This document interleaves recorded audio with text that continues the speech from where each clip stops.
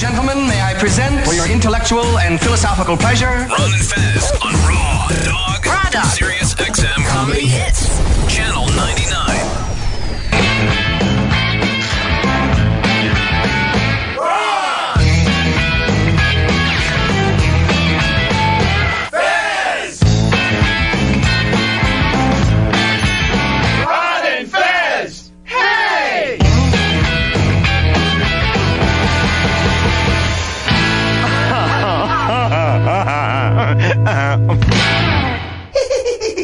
Everybody come see the greatest show. Gather up all juggalos and roll. Everybody come see the greatest show. Gather up all juggalos and roll. Down, baby, down, get your ass out the way. 'Cause here we come and we springing this spectacle Indian town. We got creep show, freak show. Most people don't like these oddities. Most people would love them a shot at these. If you think it's too good for us, sideshow freaks, let me know. And I'ma whip smack your cheeks, come on.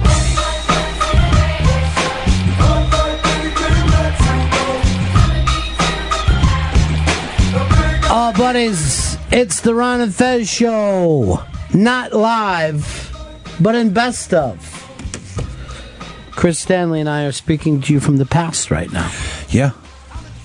This is sort of time traveling for our past selves, since this isn't going to be heard by anyone, but this will be heard by people in the future. No, they're in the present. Okay. We're in the past. Oh wait, so this is like really bad time traveling, or being just shot back into time. Well, I don't know why that would be bad. Shot back into time would be bad for you to time travel? I want to see the future. Do you ever watch a time travel movie? Yeah. They always travel in the past. They never travel into the future. No, let me change that to rarely travel into the future. Let's see, Back to the Future 2, they travel into the future. Look, when you get to travel into the past, yeah, you're like, I know the events that are going to happen, Mr. President. You are going to be shot if you don't listen to me right now. But when you travel into the future, you're a dick who doesn't know how anything works. No one wants to travel into the future. Here's the other scary thing. Let's say you wanted to travel in the future. How many years? I want to travel 45 years into the future. How do you know that the Earth is still here? Oh, shit. Or not burn up? Or not fucking under an alien invasion? All right, so I travel 45 years to the future, and I just basically fall into the middle of an intergalactic war. If maybe it's the Earth has already exploded and gone, then I'm just fucking sucking goddamn space, and I'm dead. Yeah. At best, I believe that you're stuck between two dimensions. Oh God. Anyway, we're just trying to say this is the best stuff. That's what Chris. Hold on, there's Verizon Wireless right now. No, this is weird. This is Black Girl from the future calling me. Mind fuck. Hey, Earl. Marty B. I'm on the air right now doing the best of. I'm talking to you from the past, yet you are now in the past too, like me. But the people of the future, which consider themselves the present, will hear this. That's cool. Yeah, it's real. It's real fucking cool, dude. We'll love to hear a gunshot there. Is there anything that you can say to me that you'd want to share with people? At the moment, no. It's kind of awkward, and I'm sorry that I interrupted the... But what you were calling me because you've got big news about something.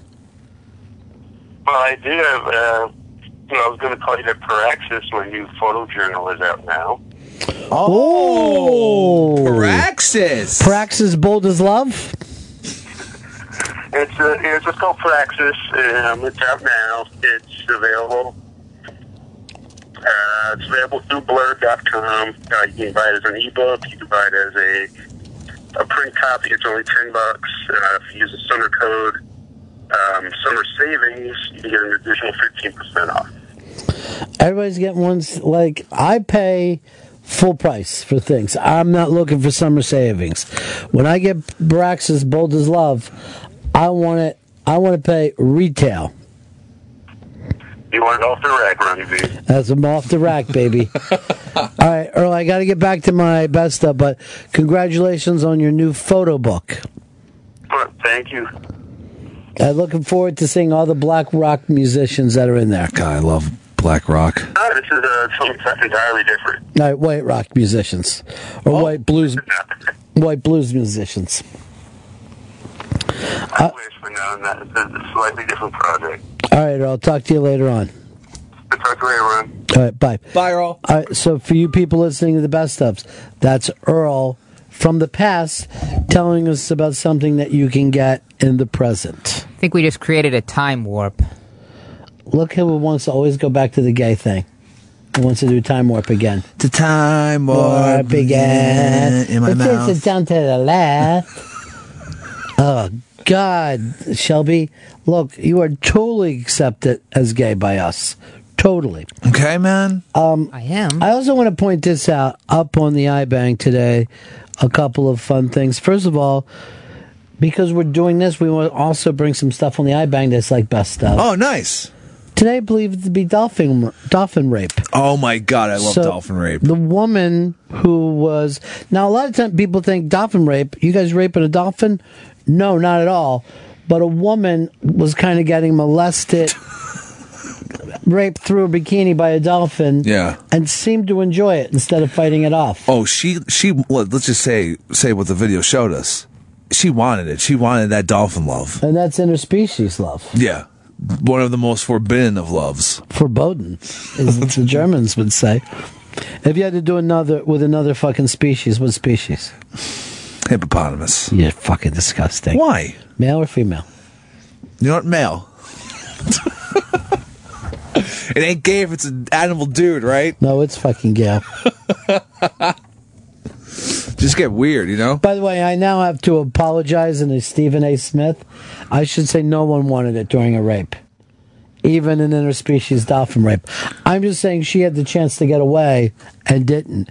Just like Chris Stanley could have gotten away from that hippopotamus. Well, this dolphin rape scene is just like Straw Dogs, where like it starts off, oh my God, it's a rape, but by the end it's like, all right, looks like she's enjoying herself. Let me ask you this: Straw Dogs or Reservoir Dogs? What do you want? I'm gonna take Reservoir Dogs. Straw Dogs is great though. I'm not shitting on Straw Dogs. It's too late. You already shot one of your big elephant shits all over them. An elephant shit from the past. You're not going anywhere from vacation this week, huh? I'm in Astoria, Queens right now. You must have really been some bad gambling for you not to get a getaway going. No getaway. None for me. No, I'm just going to hold down the fort. I want to see you with an Alabama getaway. Now you're making me think maybe I just fucking wall into the house. Relax, that's the way to go. Spray paint those windows black, brick them up. I've done that before. Oof. Gets weird. Yeah, you just lay on the couch and act fucking stupid. Those are basically my college years. And a little bit after, too. Yeah, you got a master's in stupid, you dumb fuck. Oh, don't have to be so fucking mean. What about the time warp, huh? Time warp? No, and I fucking put in my windows dudes' cocks. At least my window's not broken. Pay attention to the fucking show, dude. I fucking fixed that thing a year ago. It was busted for a long time. He is right. You should pay attention to the show, Shelby. He just pays attention to the mo. Jeez. All right, so dolphin rape is up on the iBank, but we're going to have some cool best of stuff for you. What do you got to start us off? The Bob Saget. When Bob Saget came in. I remember that being a little depressing. No, it was a nice interview. He was in a sad place, though. Yeah, he was a little down. I like Bob Saget quite a bit. It was a great interview, and Bob Saget's awesome. And he said some nice things. He felt comforted with me, so he wanted to talk. Yeah. It made me sad. Oh, no. I felt bad for him. He had been through some losses. And we played I brought him in with a sad song. Yeah, why did you do that? I thought I'd want to connect with. I like when we bring the guests in. I like to connect with them through music. Moron. So here he is, part of the best of. You're listening to us talk with Bob Saget. This is the best of Ron and Fez. Ron and Fez. The other night, dear, as I lay sleeping, I dreamed I held you in my arms. When I awoke, dear, I was mistaken. So I bowed my head and I cried. There's You Bob are Saget my coming in. sunshine. This is your song that you This is wrote a back. song they asked me, a wonderful writer at the Wall Street Journal asked me what's my favorite song, and it was complicated because there's so many that go through a person's mind. And You Are My Sunshine is kind of a go-to song when I finally knew what it was about as I got older. It's just the saddest song that exists, but people kind of blah, blah, blah through Yeah, that. they go over it. You know, this is the first song I ever remember hearing, and my grandmother was singing it to me on the couch when I had to be under 3 because I know the home that we were living in. Right. And it was the strangest thing, and even at the time I would be that little, and I thought, this is a very sad song. Yeah. And she's old. I hear her, how weak her voice is. I had a very relationship with, like, almost at that moment, being a baby with just the kind of tenderness of life. It's you a know? John Steinbeck kind of song. It's Yeah. like it sounds like just the old Depression days and the American folklore and how hard life can be. And Yeah. this is a lot loss and getting left. So how have you been? Well, isn't that the funny thing about comedy? Is like you never meet a comedian who doesn't understand and believe all those things. You can go right as Yeah. south as you want. Yeah. I did a talk last night for this book that I wrote, and John Oliver, just an amazing comedian. Sure. He moderated it, and we just went right to the darkest place because that's what my book is. And it's just a thing that comedians there aren't a billion comedians. There's a lot more actors and musicians than there are comedians in the world. It's a fascinating thing. Well, but like you said, there's a darkness to comedy always, and the laughter itself is almost a fuck you to the finite nature of life. You know, and yeah, it's interesting. Even people that do, like, you look at some of our greatest comedians, Jerry Seinfeld. There's a. You know, yes, it's about lightness. It's about the minutia of just life, which is where the stand-up is, which is what the show was. But there's a lot of cynicism of why is this like this? Why is this Right. person talking to me like this? Why can't you just do this? So it's always an outsider. It's always looking from some weird put-down point of view. Yeah. Or an erudite point of view. Complete insecurity or complete arrogance. yeah. But almost saying I'm not going to be part of this. You know what I Yeah. mean? Like I understand there's something going on, and I get it, and it represents something. But I'm not a complete joiner. Because otherwise I can't function. Right. Because if you do that, then you go, well, I'm part of the entire, and I am. I mean, I look at myself as being a human being. You know, Yeah. there's a common collective. There's not that many ways to figure out a life. There's a schematic, it's 0 to 100. Right. But it's interesting when it gets people through life, being able to look at it from the outside sometimes. And that's how I looked at this book I wrote is all about the death and comedy and the way I got through all the deaths in my life and my dad and mom got through all the deaths in their life was humor. Did you pick that up at an early age through family? Like, Yeah. when there's a defense. Yeah, I kind of, about 9, my dad lost 3 brothers every year. One was 37, 40, 41. So people were dying at an unusually young age. And then it just got worse. A cousin died, a young woman of cancer. And then as my parents had all these tragedies, they lost 2 children before I was born. For full-term 7 and 8-day-old baby. A hospital had dysentery and a bunch of babies died. And then as I started to get older, I was born into a family that had already had so much loss. Right. And then as I became about 9, then I started to be part of all the loss. So my dad would just hang his head and cry and then make jokes about it, not in a way of denial, but in a way of, I'm going to chip this one out a bit this way. This is how I'm going to play through this, just so I don't know why I'm doing golf metaphors. I don't even golf. No, I think it's important. I'm going to punt this one. Yeah, I think it's important we stay with golf. As That's long all as we should do. Don't you think that people that that announce golf tournaments sound like they're just pornographers? Okay, we're going to walk over to this. It's just dangerous. Something very dirty is It sounds like happening in the Russell woods. Crowe's about to gut someone. Okay, I'm going to put this ball in the hole. And it's in. It's so in. But you actually, so you approach this book with the pain and sadness of what you deal with, and why the way your humor helps you deal with all that kind of stuff. That's and it's an odd thing because I have 3 daughters, and the name of the book is Dirty Daddy. Right now. When people ask me the name of the book, there's a laugh sometimes, and sometimes people get scared. And I was known for the family shows, the Full House and the video show, but I started doing stand-up since I was 17, and I was struggled in comedy clubs for 7-8 years without getting anything, just going out on the road and doing what comedians do to try to learn stuff and just get the crap beat out of you. And I just met comedians, and that kind of pulled me through. It was really, really strange. And then I got sitcom as playing as an actor, right? Everybody's dad, Yeah. with 2 other guys in a house and no Right. mom.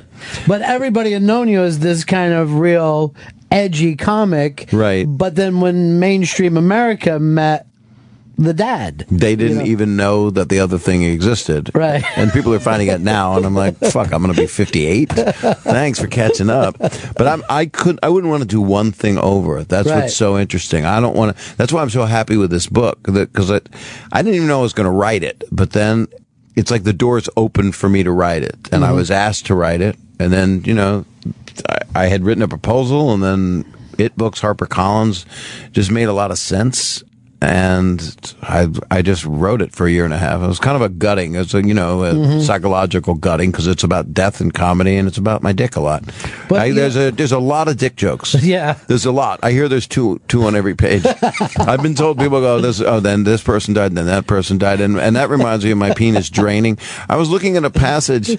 A friend of mine, B.J. Novak, wrote a fantastic book that's out right now. Yeah. One More Thing, and he put a thing on Instagram, a passage from my book, and it's just about, and I didn't even know I can't remember my stream of consciousness stuff, but it's about walking up the stairs and my penis is draining, and just talked about ejaculating and how semen leaves a trail, and that's how I walk through my house. I can't even paraphrase it. You can't. Why would anyone want to? And I'm reading this, and BJ said, he complimented me so much, and then he said, there's nothing scientific about this book. And there's no science involved. It's just spotting and draining and my balls and penis and then there's a lot of death. My mom passed away 7 weeks ago, which is not a long time ago, and it was kind of the flourish of this book, and she left well.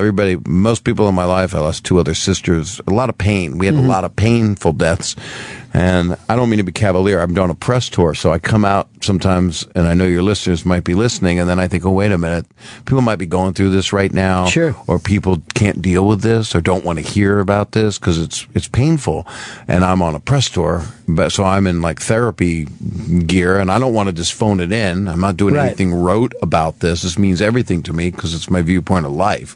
So here I went and wrote something that is sincerely in my gut. Yeah. So speaking of my gut, that's where my mother's sickness was.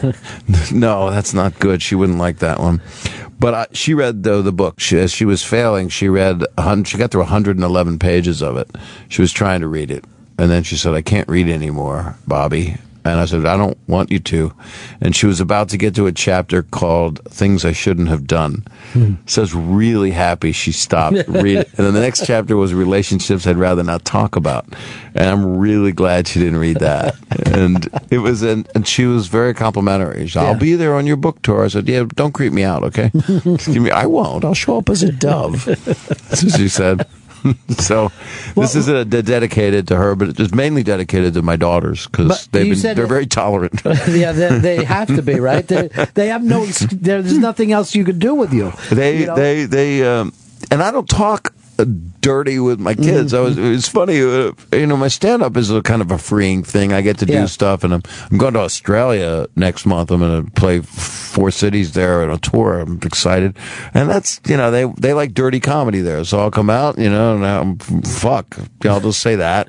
I'll just stand there. It doesn't matter. Drink some water while they laugh. Like, they won't let me drink water. I don't know. I hear they drink beer, and the women are beautiful, and the men punch you. That's what I heard. And sometimes vice versa. I'm fine. I just don't want to get hit because I got a flight the next day. Well, you brought up about, if anyone is listening is going through the same thing. If you're not going through it now, you will later. This is the thing of life, and it's odd that we don't talk about it more. It is. With my sisters and my dad, we had hospice, and hospice is what helps people deal with it if you have time. If someone doesn't have some tragedy just happened. With my mom, the hospice would come by, and we're like, we're good. Thank you so much for coming by. We are hospice. Yeah, we know how to do it. We really are good at this. Yeah. So it was. I'm kind of. I don't want to say I'm good at it, but and in the comedy world. The comedians are my family too. It's an interesting thing. So Rodney Dangerfield was my friend, and I officiated his funeral, and it was what he would have wanted. I mean, I was with him the night before he had surgery and went into a coma, and it's just interesting because shit just happens, and it's good to have a positive approach through it. And comedy for me is it's little cheerleader cheer. It's like in the moment of the most tragedy, if somebody says something, you're like, what? Someone really bad is happening. What did you just say? Exactly. Right. So you're not doing anything here. We're not curing cancer. Right. We're just trying to get through it. Yeah, you're not even deflecting. It's just medicine in its own way. It's a little ownership. There must be something secreted in the brain when someone is in a terrible mode and someone next to them does some kind of life-affirming joke or just how fucked we are joke. Right. Or a dick joke, which I'm always helpful with. Well, I know you had an editor that said you checked every couple paragraphs and made sure Dick was in. That was, is Dick in? We have Dick. We have contact. We have a problem with this chapter. There's only 5 Dick mentions. We need to get back into it. I was clean sometimes. It was there was a lot of time where I got to do observational comedy that I don't do in stand-up, and there's no place that I've ever been able to do it. I've always loved stand-up because it's a conversation really with a friend. You're talking to a lot of people. It's kind of a town meeting, but it's also, and you get to do your whatever your craft is, whatever your thing is to do. But the book thing was fascinating for me because it's highly personal, and it'll, as I grow and these, genital warts. No, I don't know what to, that was kind of a Tourette's moment. I don't need to do that. Sorry. But this makes me want to do stand up that becomes more thoughtful, not just very associative and fun, because I like to do that too, but communicating and talking like a person, which is why this is such a cool medium. Right. This is it's a friend. I love talking to you like this too, but your comedy to me, it always reminded me of like the ant going out looking for like a crumb somewhere. You're just going to keep going until you find it and then bring it back. And the braveness of that to go, I don't know where this sentence is going, but I'm not stopping it till I get a laugh. I've always been a fan of that. Thanks. It's a thing I learned, and I guess Don Rickles was sure. He's a friend of mine, and so I look at him and how he improvs, and and that you're going to be okay. That's the thing. It's working without a net, and you and that's my style. Well, that's why I think watching you, like, the struggle is funny before you get to the joke, because you're going to get there. It's painful if you're like, this guy is not going to get to a place. Like, I'm positive I'm going to get somewhere, but I'm really I'm floating on the door in Titanic. I don't know where. I mean, I know I'm going to survive. Right. I had a thing happen. Are we have time to talk? Yeah. Are we good? Yeah, I know we got Paul Stanley coming in 5. And he's amazing. He was actually recording his audiobook when I was recording my audiobook, and then when my mom passed away, I had to tag team him, and he stepped out of the booth and let me come in just to add that to my book. Is that right? My daughter was with me, and it was and then they went out for a little while, but No, they dated. That's what I meant. Sorry. Yeah, you thought I meant they stepped out of the booth. No, they actually dated. They got It's married. A frightening thought. No, I would be fine. have my with son-in-law. My son-in-law. Would you kiss the bride? My son-in-law is Paul Stanley. That would be the best thing ever. Yeah. But the story it's too long a story. Well, I can tell you the story. I did a gig in L.A. A month ago at downtown at this thing called Club Nokia, a very beautiful place. And it was about 1,000 people, and there's a guy in the audience, and I'm talking to him, and I just start hammering him and just telling him not to fuck animals and stuff. You know how I parent kids. And I'm trying to, tell him not to do this. And he yells out that his name is Ricky Nelson and that he's competing in the Special Olympics and that he's going to win. And I did not know who I had been berating all this time. Mm-hmm. And in a fun way, not in a mean way. Right. And I said, Ricky, you just won. You just won. You won the Special Olympics. And the audience cheered for him. And I brought him up on stage and played some beautiful music in the background, and told him he reminds me of my daughter Michelle from Full House. And I gave him a morality play, just like talking to Michelle and telling him that don't fuck animals and don't shave your balls. You can get hurt and you go out and win. And he was a hero, and it was just a fascinating thing because that was fused by you saying not knowing where you're going, but know you're going to get there. And I knew that the moment I met him that he was a hero. And it was such a beautiful show. It was one of my favorite shows I've ever had. Mm-hmm. And he I videotaped this whole thing. I love you, Bob Saget. And I went, you can do any fucking thing you want. Right. He was literally the hero of the show. And it was a fascinating thing. And the audience, it was just, it could have gone south. If I didn't have 37 years of stand-up experience, I would have gone, oh my God, what have I done? This is a horrible thing. Why am I picking on a person in the audience? I picked the wrong person. It was just the opposite. I picked the completely perfect person to talk to and make a hero. But also the perfect person, like you said, was dealing with that situation, which makes it fun for, people sometimes with blue humor, they feel like it's easy or whatever. But, I mean, you proved... my blue humor is, I've fucked myself before. I did a special, That Ain't Right. I just did a lot of F-bombs because I was in a weird place. My dad had just died. I always have a bad excuse. It's always bullshit. It was a rim shot for me. I said fuck in a nervous way. I've heard Louis C.K. talk about it. Sometimes it can be for me, it was a mechanism that didn't feel, now when I watch it now, but now it comes and goes. But enough about my penis. See, that doesn't even help. That wasn't even, that's the whole thing. There you got That's it in a nutshell. Yeah. Dirty Daddy. Hey, you can go and see Bob tonight at Barnes & Noble. He's going to be with Seth Herzog at 7 o'clock. Very, very funny guy. He's great. Yeah, and he's moderating a talk I'm doing today at 7 at the Union Square Barnes & Noble. Great. Third floor, and it's inside, so people can nice. Get all trapped. Dirty Daddy. It's available everywhere books and e-books are sold. Thank you so much for stopping. It's a pleasure to see you. It's always great to see you. You too. Thanks. And I'll see you next time coming through. Definitely. Stand by for more of the best of Ron and Fez on Raw Dog. Raw Dog Comedy Hits. Channel 99. Stand by for more of the best of Ron and Fez. Ron and Fez on Raw Dog. Raw Dog Comedy Hits. Channel 99. We're in the best of Ron and Fez in a vacation best of, yeah. We're besting. Best in show, bitches. It's Ron and Chris Stanley from the past. Even though this is the best of, Fez is still sick. It's so weird. You're not sick if you have an operation. What are you? I guess you're in recovery. I would give it that. He's Rehabbing? healing. He's healing. Well, rehabbing would have to mean that you're trying to do something. Oh, yeah. He's doing the opposite of rehab. He's eating a lot of pills. Lounging. Yeah. Lounging and pilling. He thinks that makes him better. I don't know, though. I mean, it's not the long-term kind of help you need, Fez. This is, I know from experience. Oh, okay. I don't. I never had any surgery ever. I've never had to rehab anything. Well, what you say these days, it's a procedure. Yeah, never had a procedure. Well, we played a little Bob Saget on this. Up on the iBang today, too, it's the comedian who changed my life, Von DiCarlo.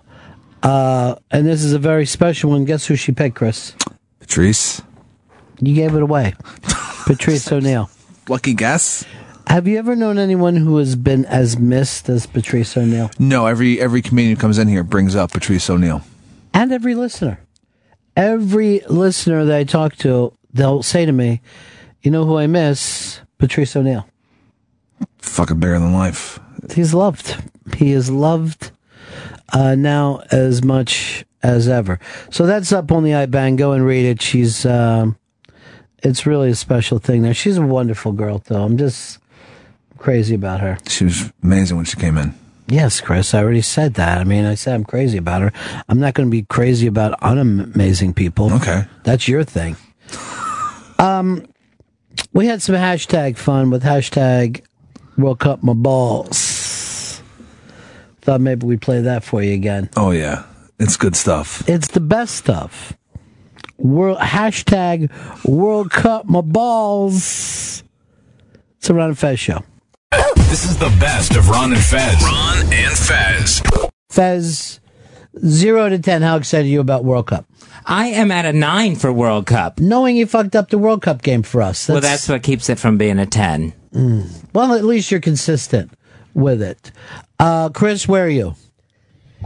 I'm 400% excited because in my neighborhood, World Cup always blows up because there's so many Eastern Europeans in where I saw New York 1 was in your neighborhood and like, hey, if you're looking for a good place to drink and watch soccer, get here early.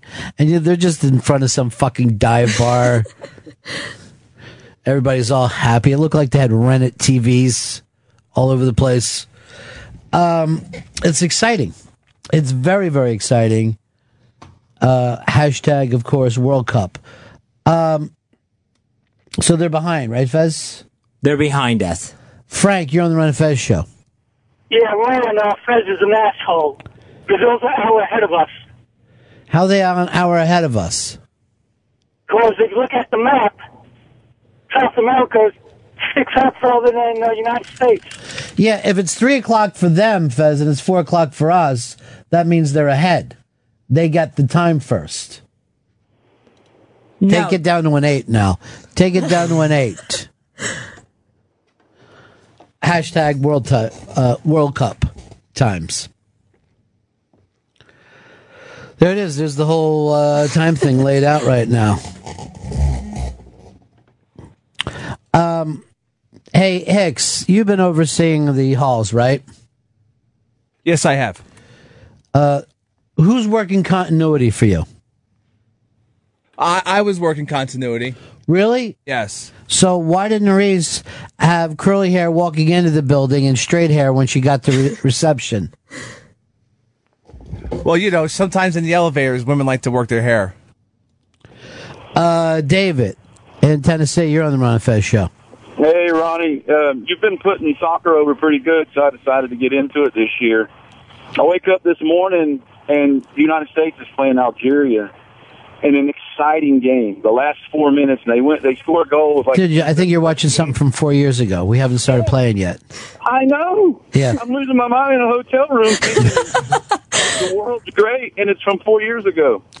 Let's do a hashtag World Cup My Balls. I don't know why that hasn't caught on as a T-shirt. United States has no chance. Hashtag World Cup My Balls. Who's our first game against? Ghana. Fuck Ghana. We gonna beat them. Hashtag World Cup My Balls. We gotta beat them. We are gonna beat them. Hicks, you don't have a hashtag World Cup My Balls for me? Hey, where's my signed Pele poster? Hashtag World Cup My Balls. Thank you, hashtag. There you go. Hashtag. Thank you, big man.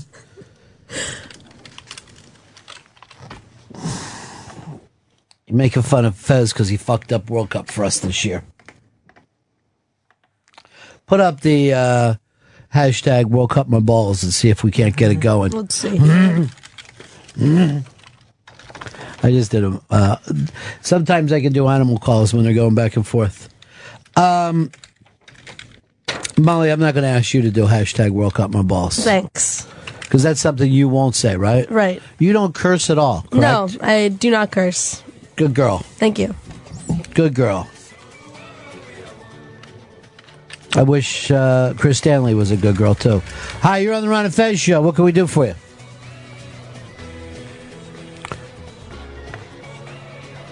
What is going on with these phones here today? Chris, what are you rocking to? This is the official World Cup song. Olay. Do they always do an official World Cup song? Yeah, I think last time it was Shakira, since she's like from that area. Hold on, somebody just wrote this. Who the fuck plays football with a round ball anyway? Hashtag World Cup my balls. I can't wait until the D's win World Cup. D's nuts! Hashtag World Cup my balls.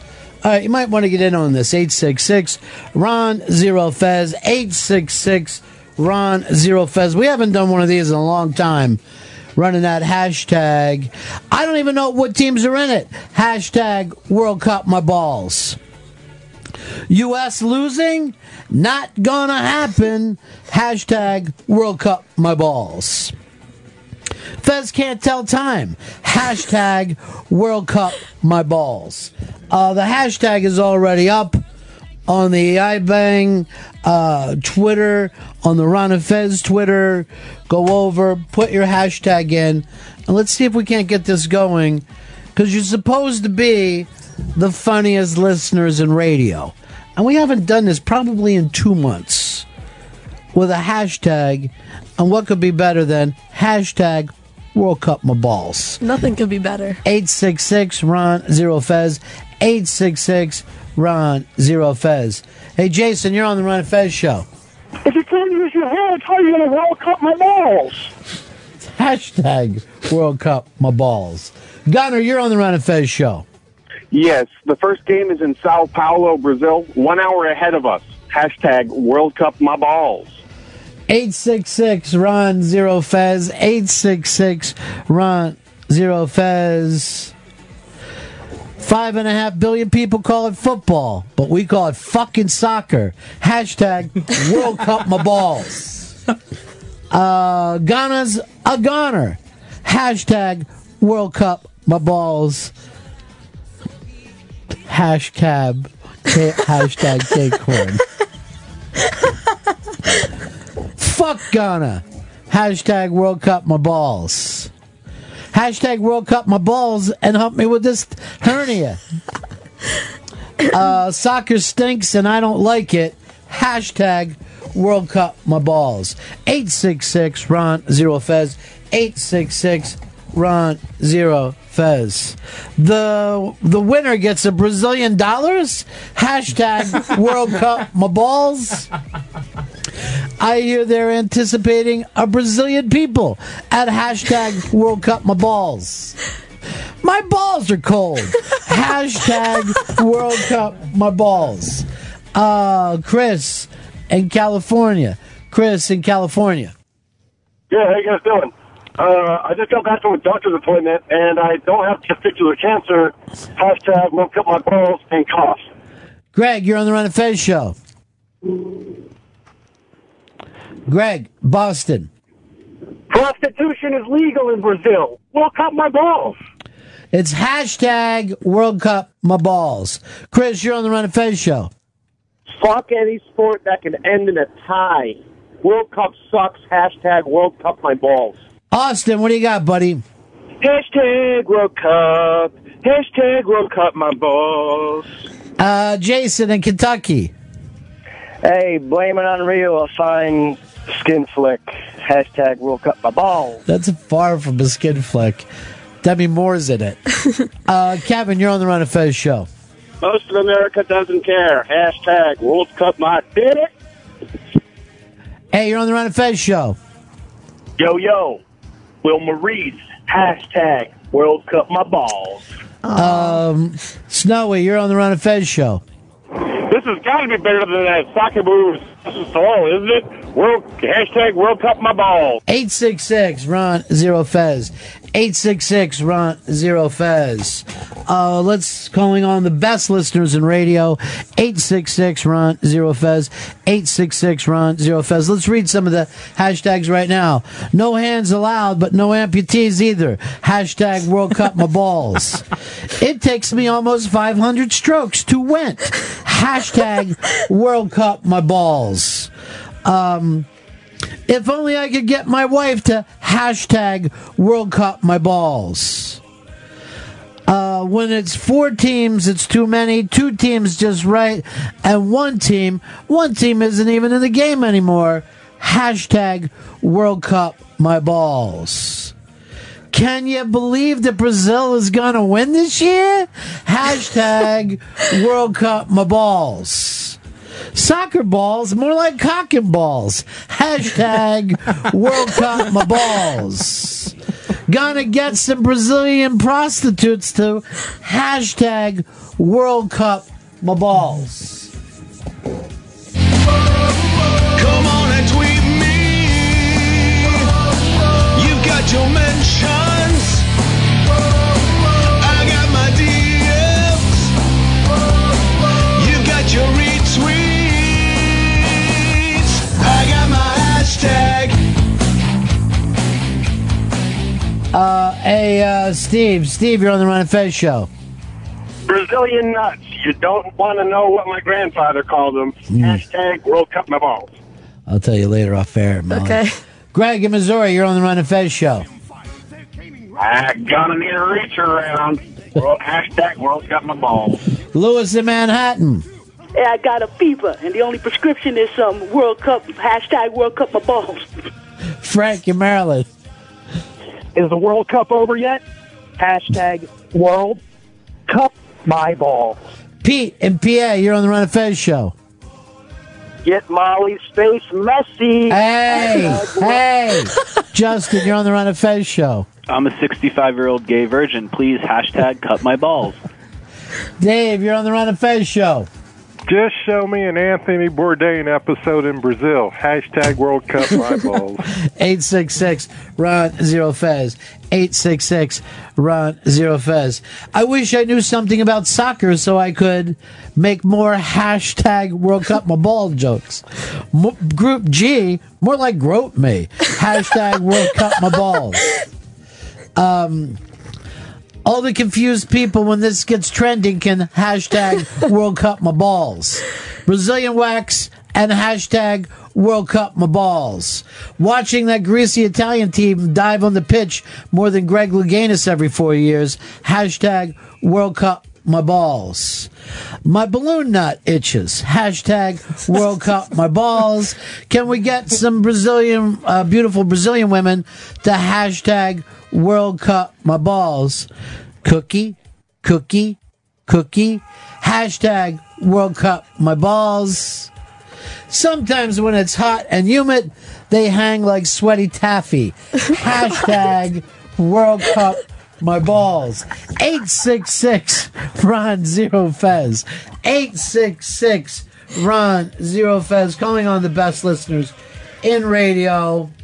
It's a good one. Let's see if we can get this up and running. It's hashtag World Cup my balls. East End Rob.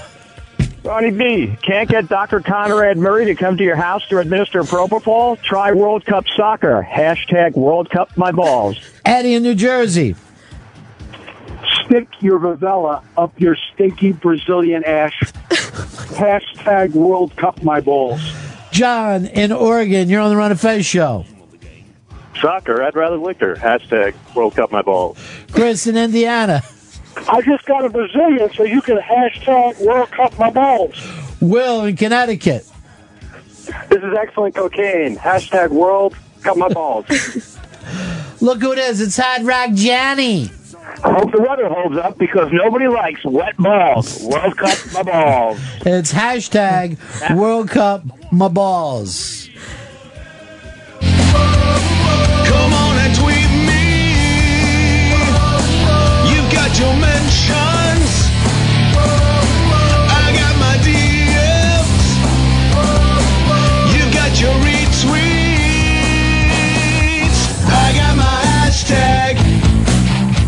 It's going to be a tough day to try to get trending with so many people doing their own World Cup stuff. Let's go over here to I came for the blowjob. I stayed for the hashtag World Cup my balls.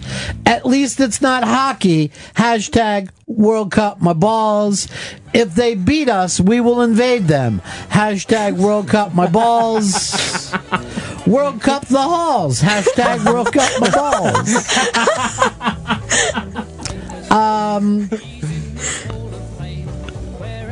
If hashtag World Cup my balls, then I'm going to get genital warts.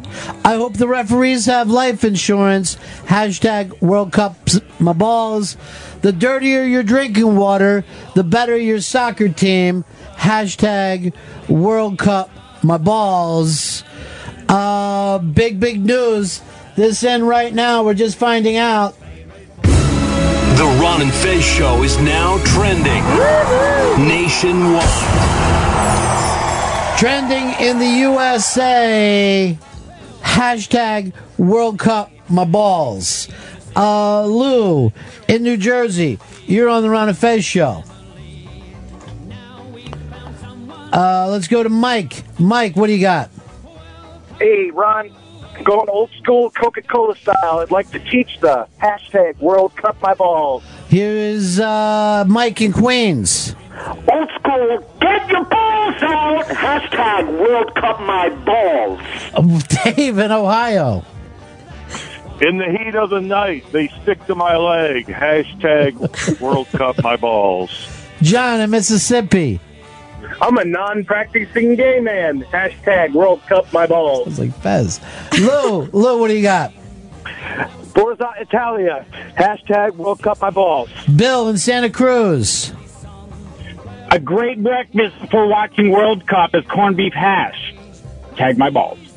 Here is Larry. Larry, you're on the Ron and Fez show. Pele, more like Gayle. Hashtag World Cup my balls. Jeff in Mass. Bob De Niro says, what's this hashtag World Cup my balls coming to? Here is Bill in Boston. Bill. The American coach says hard work will set you free. Hashtag World Cup my balls. All right, let's read off the internets here. One person just writes, I don't know what it's about, but it's funny. Hashtag World Cup my balls. It's always funny when people who are not listening just see a hashtag pop up. World Cup, hashtag World Cup my balls, midfielder, more like MILF feeler. I don't understand the offside rules. Hashtag World Cup my balls. Is there a Zamboni? Hashtag World Cup my balls. Where's my Langos? Hashtag World Cup my balls. Hashtag Cakecorn. If I get a Chinese massage, will they hashtag World Cup my balls? During the World Cup, I will only be watching Brazilian fart porn fetish videos. Hashtag World Cup my balls. Topical. By curious hookers and bicycle kicks. Hashtag World Cup my balls. And ladies and gentlemen, keep it going because you are trending. The Ron and Fez show is now trending nationwide. You should all be proud of this one. Hashtag World Cup my balls is up and going. And really, they should even go on without us because this one works, I think, for any... When the kids get home, they're going to love this one. Dave in Ohio. Where are all those stupid horns from the South Africa World Cup? Hashtag World Cup my balls. Castor Troy. Has anyone seen my brother Pollux? Hashtag find Pollux. Let's go over here to Missy. You're on the Ron and Fez show.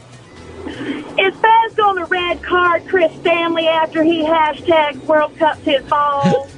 Rob in New Jersey. Where balls to the face is an accepted defense. Hashtag. Boner in Boston. Boner in Boston. Let's move on to Mike. Mike. To the windows. To the walls.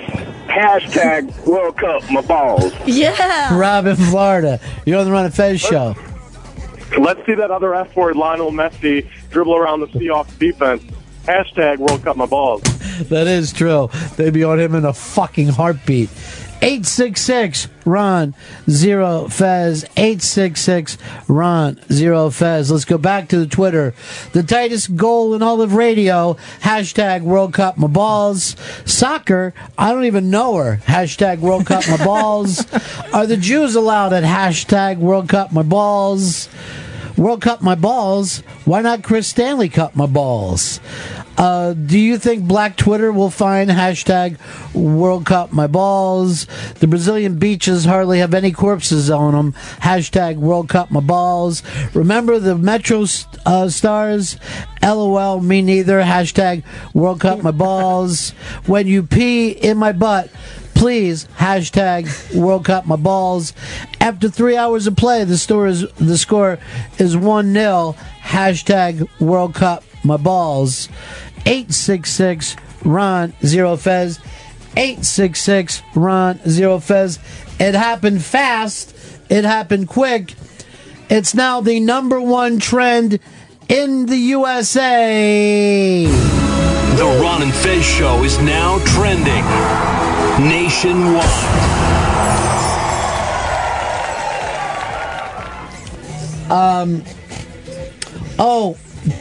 Fez, I just seen the worldwide trends. Number 4 worldwide is hashtag World Cup my balls. The Ron and Fez show is now trending worldwide. You guys are fucking ridiculous. I don't think those balls will fit in my mouth. Hashtag World Cup my balls. Red flag this. Hashtag World Cup my balls. Shelby's lips or Fezzy's hips. Hashtag World Cup my balls. Let's go back to the phones. Jess in Canada. Jess in Canada. Hey, what's black and white and round? A fat mulatto, a.k.a. Chris Stanley. Hashtag World Cup my balls. Luke in Massachusetts. When I watch the Halls, all I want is Narista. Hashtag World Cup my balls. Doug in Boston. I got a rash. Hashtag World Cup my balls so I can put some gold bond on. Greg, you're on the Ron and Fez show. Bob in Tucson. 2 girls and a World Cup. Hashtag my balls. Chris in D.C. Just call me Al Bundy while I watch the tube and hashtag World Cup my balls. Okay. Matt in Pasadena. All of the head injuries and none of the excitement of American football. Hashtag World Cup my balls. Richard in Florida. Fez, give me a Brazilian reach around. Hashtag World Cup my balls. Dean in Pittsburgh. That soccer ball just hit me in the nuts. Hashtag World Cup my balls. Sean in Ohio. Didn't the guy with the 140-pound testicle just die? Hashtag World Cup my balls. Michael in Buffalo. Steve in Texas. I'm drunk already. Hashtag World Cup my balls. I believe you. Sean in North Carolina. Topanga had some tickle bitties on. Boy meets hashtag World Cup my balls. This is terrible. Bill. Unscreened phone calls, more like hashtag World Cup my balls. Dave in D.C. I can smell the monkey ass from here. Hashtag World Cup my balls. Trent. Yeah. I don't remember eating any corn. Hashtag World Cup my balls. World Cup my balls has now moved up to number 3 worldwide, and I just love the idea that some kid in England putting on Twitter all excited looking for the World Cup people to talk to, and it's hashtag World Cup my balls. The Ron and Fez show is now trending worldwide.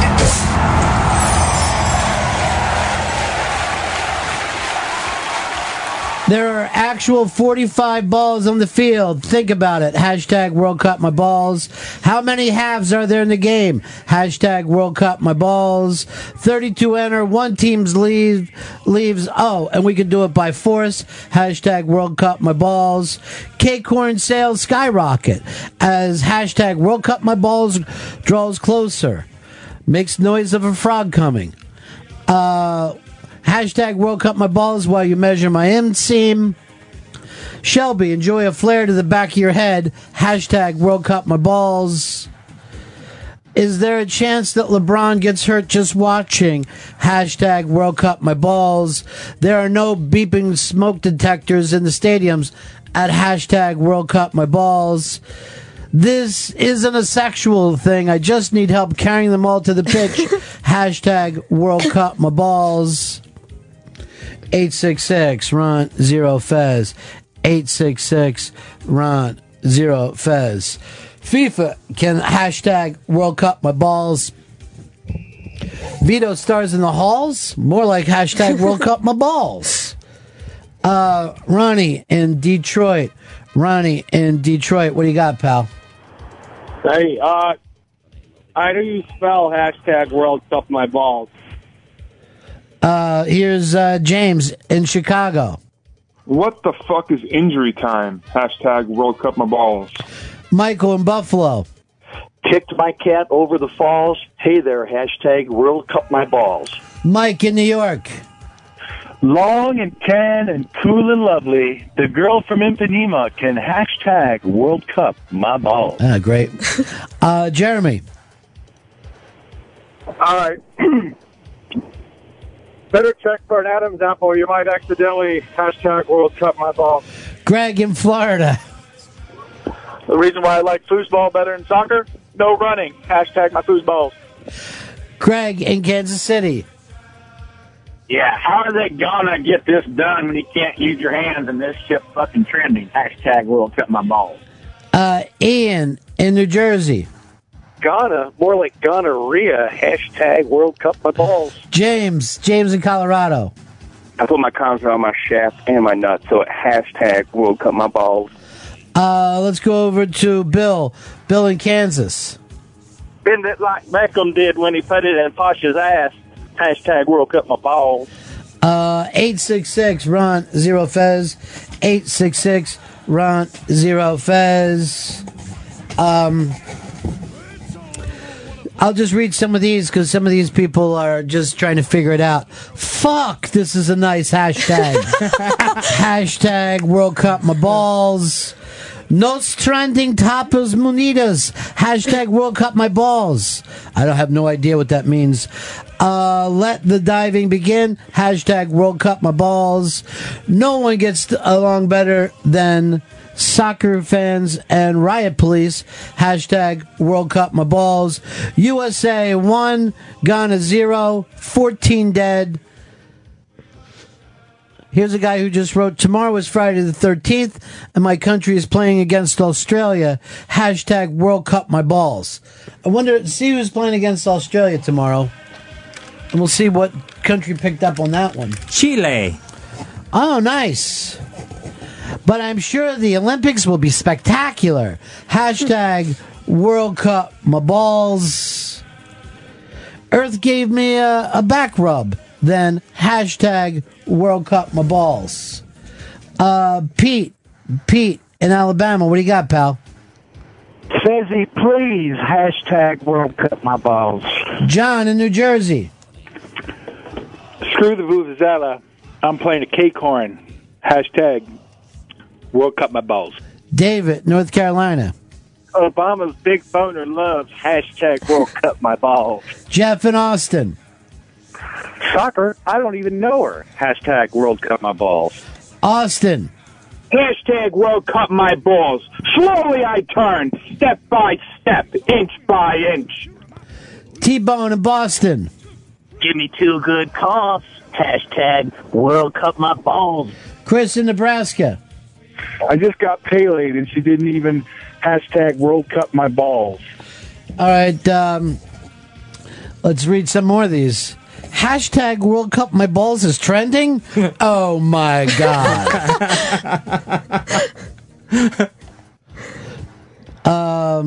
Hashtag World Cup my balls are blue. Come for the football, stay for the whores. Hashtag World Cup my balls. Nobody bought my signed Pele book on eBay. Hashtag World Cup my balls. It's a small hashtag World Cup my balls after all. Hashtag World Cup my balls. Someone in Brazil just writes hashtag World Cup my balls, and then KKKKKKKKKKKKKK everywhere. I don't even understand that one. But then again, I don't speak Portuguese. Trending. Congratulations, everybody.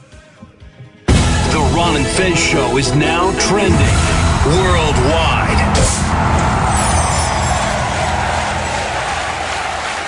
Didn't think we'd pull off a worldwide trend because, you know, a lot of people have their own kind of excitement today with the actual World Cup going down. Ron in Minnesota. Ron, you're on the Ron and Fez show. More feet on a leathery sack than a kink site. Hashtag World Cup my balls. Dave in Ohio. I hope Pitbull disappears once and for all at the World Cup. Hashtag World Cup my balls. Pat in Boston. Turn your head and cough while I hashtag World Cup my balls. Kevin.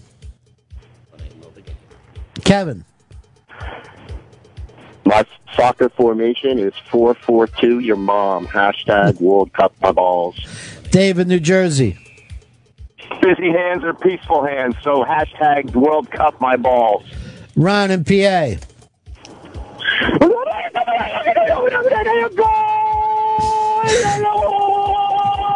Hashtag World Cup my balls. RD in Florida.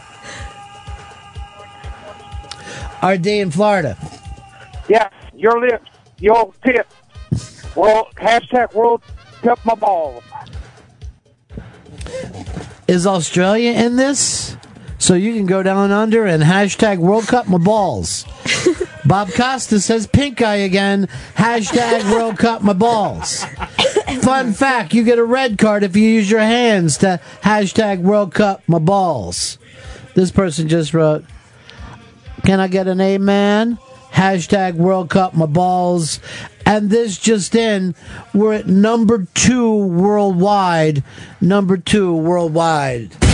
Ron and Fez show is now trending worldwide.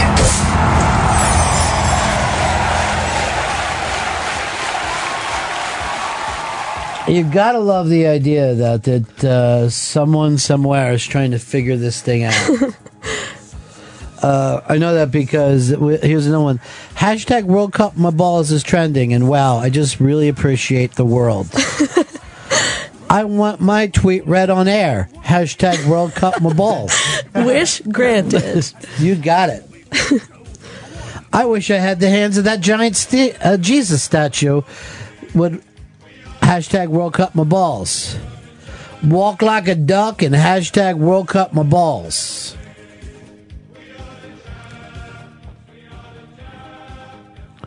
Hashtag World Cup my ball is trending worldwide makes just about as much sense as someone refusing to change their shirt for 6 months. This one just said, Zeet dat. Hashtag World Cup my balls trending is ... rest my case. Yeah, I like to think that this is part of the end times. Mm-hmm. I like to think somebody could look over and go, this is a terrible planet, just by saying this. And thankfully, Molly, you never even said it once. Didn't say it. You won't say it. Never.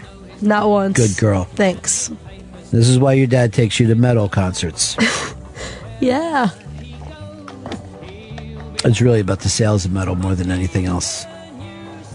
Does he only work a couple hours a day doing it? No. He works 9 to 5, 9 to 6. I couldn't do that. We're selling metal?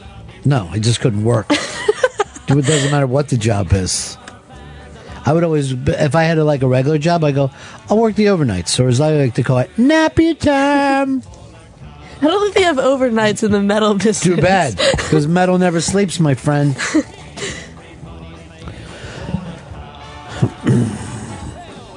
Hashtag World Cup my balls. FIFA World Cup 2014. We are one. I guess that's the big Pitbull Shakira song. Yeah, I guess. One of them I would have sex with, and I can't remember which one. Wait, no, Shakira. It's J-Lo and Pitbull. Oh, it's not Shakira. No, Shakira was last Okay, World Cup. and it's J-Lo's the other one? Yeah. All right, I'll fuck Pitbull. Hashtag World Cup my balls. This is either an anti-World Cup joke trend or someone is attempting to invite the entire world to cup his balls. Isn't it obvious? Now, this one said the trend, hashtag World Cup my balls, first spotted in Kansas City, now popular worldwide. Why? Sexual chocolate, hashtag World Cup my balls. Midgets always laugh when playing soccer. The grass tickles their, hashtag World Cup my balls. Go to Brazil? Why? I don't even speak Chinese. Hashtag World Cup my balls. Hey, Teddy, you're on the Ron and Fez show. The World Cup would be more enjoyable if it had 2 halftimes like hockey. Hashtag World Cup my balls. Dave in D.C. So meaty. Hashtag World Cup my balls. Scott, New Jersey. Will you fart on my hashtag World Cup my balls? Adam in Florida. Heather, more like boner. Hashtag World Cup my balls. Matt in Boston. If you can't drink the water, don't fuck the locals without a rubber. Hashtag World Cup my balls. Good advice. Really good advice. Wrap that rascal. John in Omaha. Miss Molly, you don't be worried. USA is going to be there to fight them carnivores. Hashtag the World Cup my balls. How adorable she was as a little one. Hashtag World Cup my balls. Is this trend about the whole world cupping your balls? Like worlds cup my balls.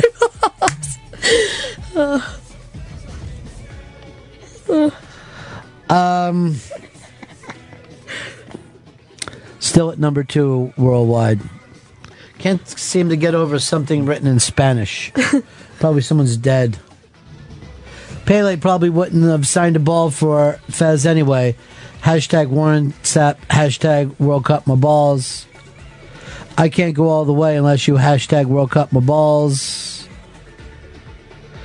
The airport even go on strike. They take a page out of our book when we were on our best behavior 4 years ago. Hashtag World Cup my balls. Where was it? Spain 4 years ago? Where were we? No, it was in Africa 4 years ago. Right.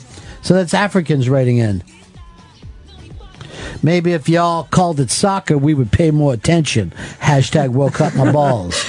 Hashtag World Cup my balls. Ja. Laughing my ass off. Greatest hashtag on Twitter right now. Hashtag World Cup my balls. Ha ha ha. What the hell is this trend? Hashtag World Cup my balls. Hashtag World Cup my balls. The brand new soccer themed gay beard porn extravaganza. Eric, you're on the Ron and Fez show. Yeah. You're great, Eric. You're great on the radio. Mike, you're on the Ron and Fez show. Honey, my dick belongs to you, but my balls belong to the world. Hashtag World Cup my balls. That's really nice. Justin, you're on the Ron and Fez show. From didgeridoos to cakehorns. Hashtag World Cup my balls. Dave in Ohio.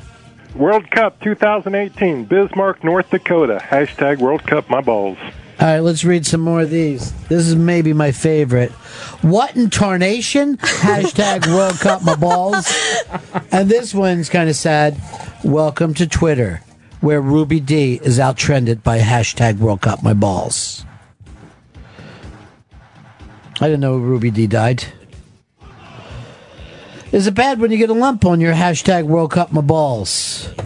Please hum your national anthem whilst hashtag World Cup my balls. What do you call a soccer player with no legs, no arms? A goalpost. Hashtag World Cup my balls. When did the NFL start calling it football? Go Patriots. Hashtag World Cup my balls. Hashtag World Cup my balls. Finally, something reflects my sentiments about the World Cup. Finally. Liquor in the front, soccer in the rear. Hashtag World Cup my balls. Damn, I just got back from lunch, and I've been missing out on a chance to hashtag World Cup my balls. Do I smell onions? Hashtag World Cup my balls. Cheers to all you uncircumcised Euros. Hashtag World Cup my balls. Hey, Joe, you're on the Ron and Fez show. Hey, Ronnie, give me $750 and tell me who to root for, Fezzy. Hashtag World Cup my balls. Paul in Philly. Hey, if you trim the grass, the tree looks bigger. Hashtag World Cup my balls. Mikey, you're on the Ron and Fez show. Hashtag World Cup my balls a Brazilian times. Kevin, you're on the Ron and Fez show. What do we got to do to get Molly to say hashtag World Cup my balls? Scott in Tennessee. Wrecked him. Damn near killed him. Hashtag World Cup my balls. Let's go over to Jay in California. They hang like sleeve of wizard. Hashtag World Cup my balls. Here's Frank. Frank, you're on the Ron and Fez show. Wow, Landon Donovan didn't make the final roster. Hashtag World Cup my balls. I do feel bad about that, though. Eric in Tampa. Hey, my name is Landon Donovan. Hashtag World Cup my balls. John in Connecticut. My dog has no balls. Hashtag World Cup my balls. Some Brazilian girl just wrote hashtag World Cup my balls over and over and over for no apparent reason. My favorite of all is anybody who gets confused by it all. Fez, 0 to 10, how excited are you about World Cup? I am at a 9 for World Cup. Knowing you fucked up the World Cup game for us. Well, that's what keeps it from being a 10. Well, at least you're consistent with it. Chris, where are you? I'm 400% excited because in my neighborhood, World Cup always blows up because there's so many Eastern Europeans in where I saw New York 1 was in your neighborhood and like, hey, if you're looking for a good place to drink and watch soccer, get here early. And they're just in front of some fucking dive bar. Everybody's all happy. It looked like they had rented TVs all over the place. It's exciting. It's very, very exciting. Hashtag, of course, World Cup. So they're behind, right, Fez? They're behind us. Frank, you're on the Ron and Fez show.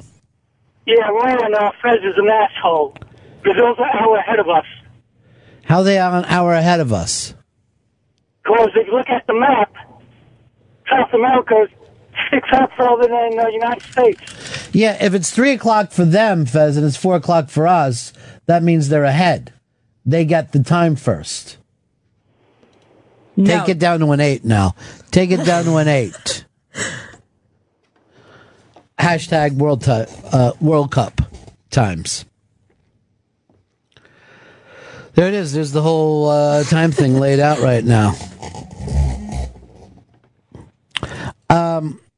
Hey, Hicks, you've been overseeing the halls, right? Yes, I have. Who's working continuity for you? I was working continuity. Really? Yes. So why didn't Nerese have curly hair walking into the building and straight hair when she got to reception? Well, you know, sometimes in the elevators, women like to work their hair. David, in Tennessee, you're on the Ron and Fez show. Hey, Ronnie, you've been putting soccer over pretty good, so I decided to get into it this year. I wake up this morning, and the United States is playing Algeria in an exciting game. The last 4 minutes, and they scored goals. Dude, I think you're watching something from 4 years ago. We haven't started playing yet. I know. Yeah. I'm losing my mind in a hotel room thinking the world's great, and it's from 4 years ago. Let's do a hashtag World Cup my balls. I don't know why that hasn't caught on as a T-shirt. United States has no chance. Hashtag World Cup my balls. Who's our first game against? Ghana. Fuck Ghana. We gonna beat them. Hashtag World Cup my balls. We gotta beat them. We are gonna beat them. Hicks, you don't have a hashtag World Cup my balls for me? Hey, where's my signed Pele poster? Hashtag Thank World you. Cup my balls. Thank you, hashtag. There you go. Hashtag. Thank you, big man.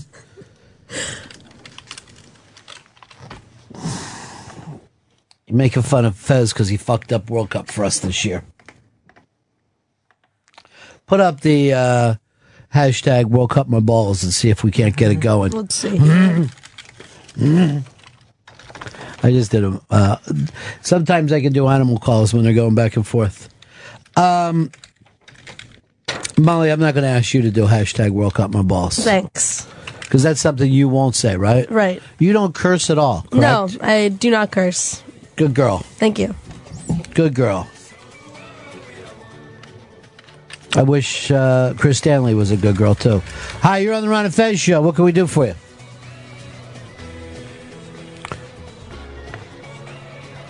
What is going on with these phones here today? Chris, what are you rocking to? This is the official World Cup song. Olay. Do they always do an official World Cup song? Yeah, I think last time it was Shakira, since she's like from that area. Hold on, somebody just wrote this. Who the fuck plays football with a round ball anyway? Hashtag World Cup my balls. I can't wait until the D's win World Cup. D's nuts! Hashtag World Cup my balls. All right, you might want to get in on this. 866-RON-0-FEZ. 866-RON-0-FEZ. We haven't done one of these in a long time. Running that hashtag. I don't even know what teams are in it. Hashtag World Cup my balls. U.S. losing? Not gonna happen. Hashtag World Cup my balls. Fez can't tell time. Hashtag World Cup my balls. The hashtag is already up on the iBang Twitter, on the Ron and Fez Twitter. Go over, put your hashtag in, and let's see if we can't get this going. Because you're supposed to be the funniest listeners in radio. And we haven't done this probably in 2 months with a hashtag. And what could be better than hashtag World Cup my balls? Nothing could be better. 866-RON-0-FEZ. 866-RON-0-FEZ. Hey, Jason, you're on the Ron and Fez show. If you can't use your hands, how are you going to World Cup my balls? Hashtag World Cup my balls. Gunner, you're on the Ron and Fez show. Yes, the first game is in Sao Paulo, Brazil, 1 hour ahead of us. Hashtag World Cup my balls.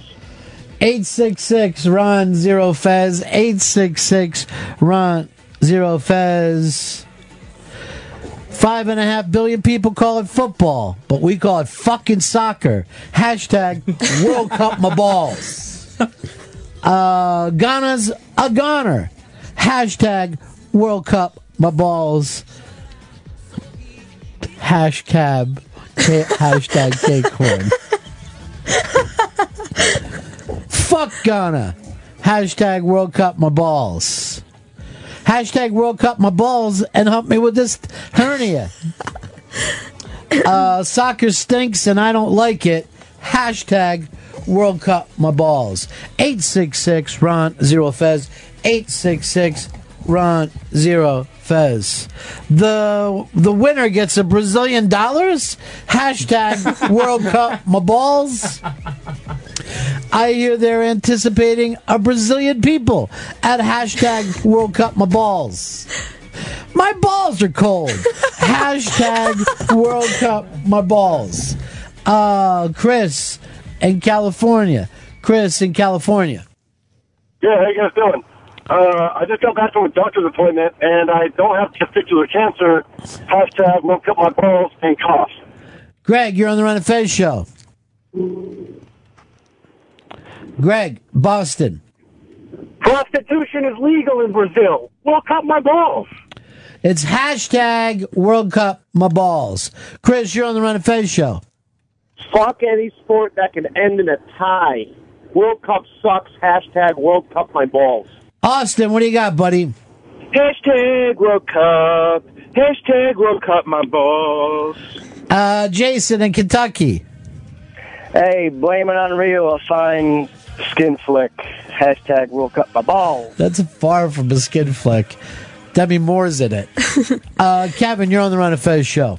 Most of America doesn't care. Hashtag World Cup my dick. Hey, you're on the Ron and Fez show. Yo, Wilma Reed. Hashtag World Cup my balls. Snowy, you're on the Ron and Fez show. This has got to be better than that soccer moves. This is Stallone, isn't it? Hashtag World Cup my balls. 866 Ron Zero Fez. 866 Ron Zero Fez. Let's calling on the best listeners in radio. 866 Ron Zero Fez. 866 Ron Zero Fez. Let's read some of the hashtags right now. No hands allowed, but no amputees either. Hashtag World Cup my balls.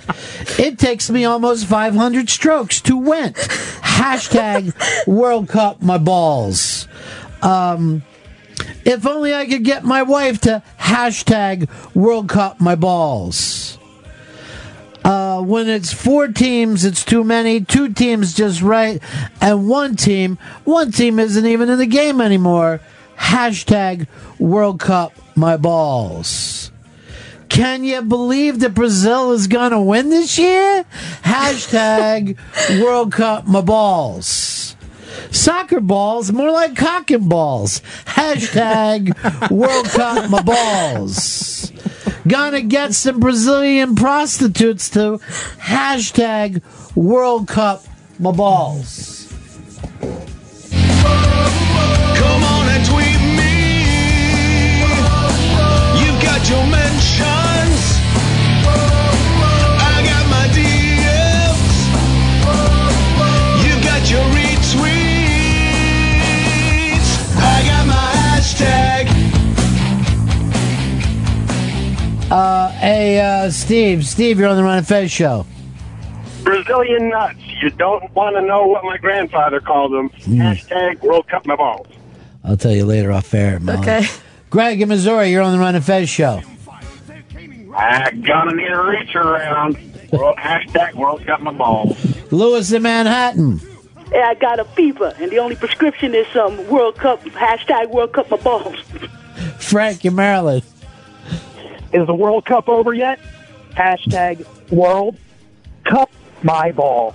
Pete in PA, you're on the Ron and Fez show. Get Molly's face messy. Hey.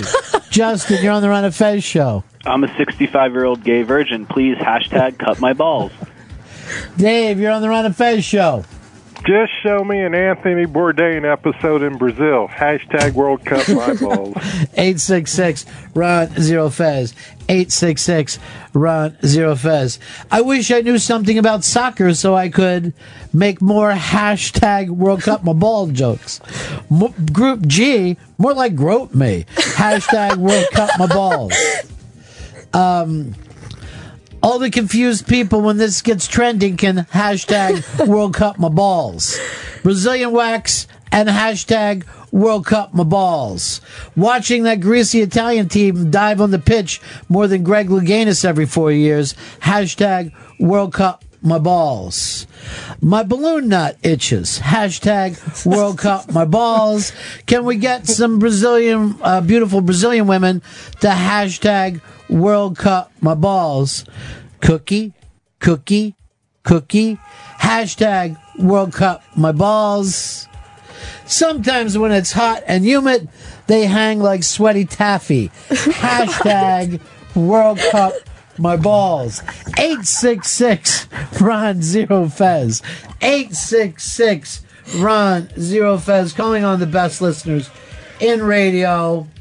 It's a good one. Let's see if we can get this up and running. It's hashtag World Cup my balls. East End Rob.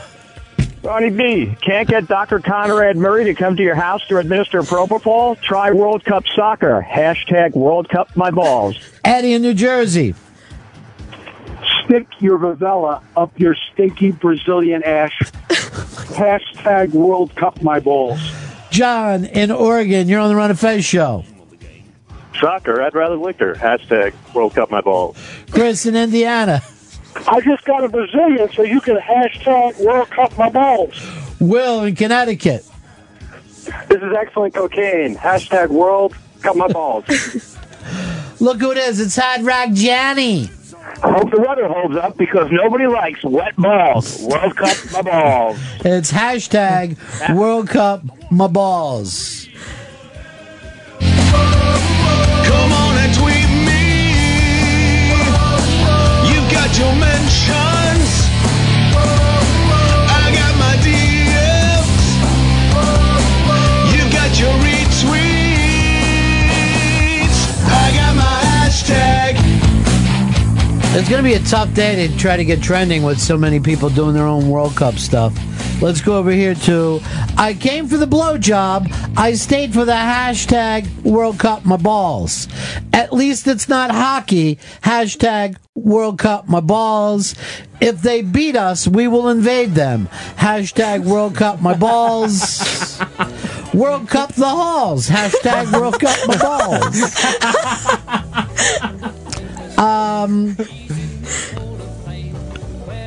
If hashtag World Cup my balls, then I'm going to get genital warts.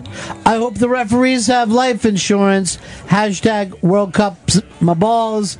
The dirtier your drinking water, the better your soccer team. Hashtag World Cup my balls. Big news. This end right now. We're just finding out.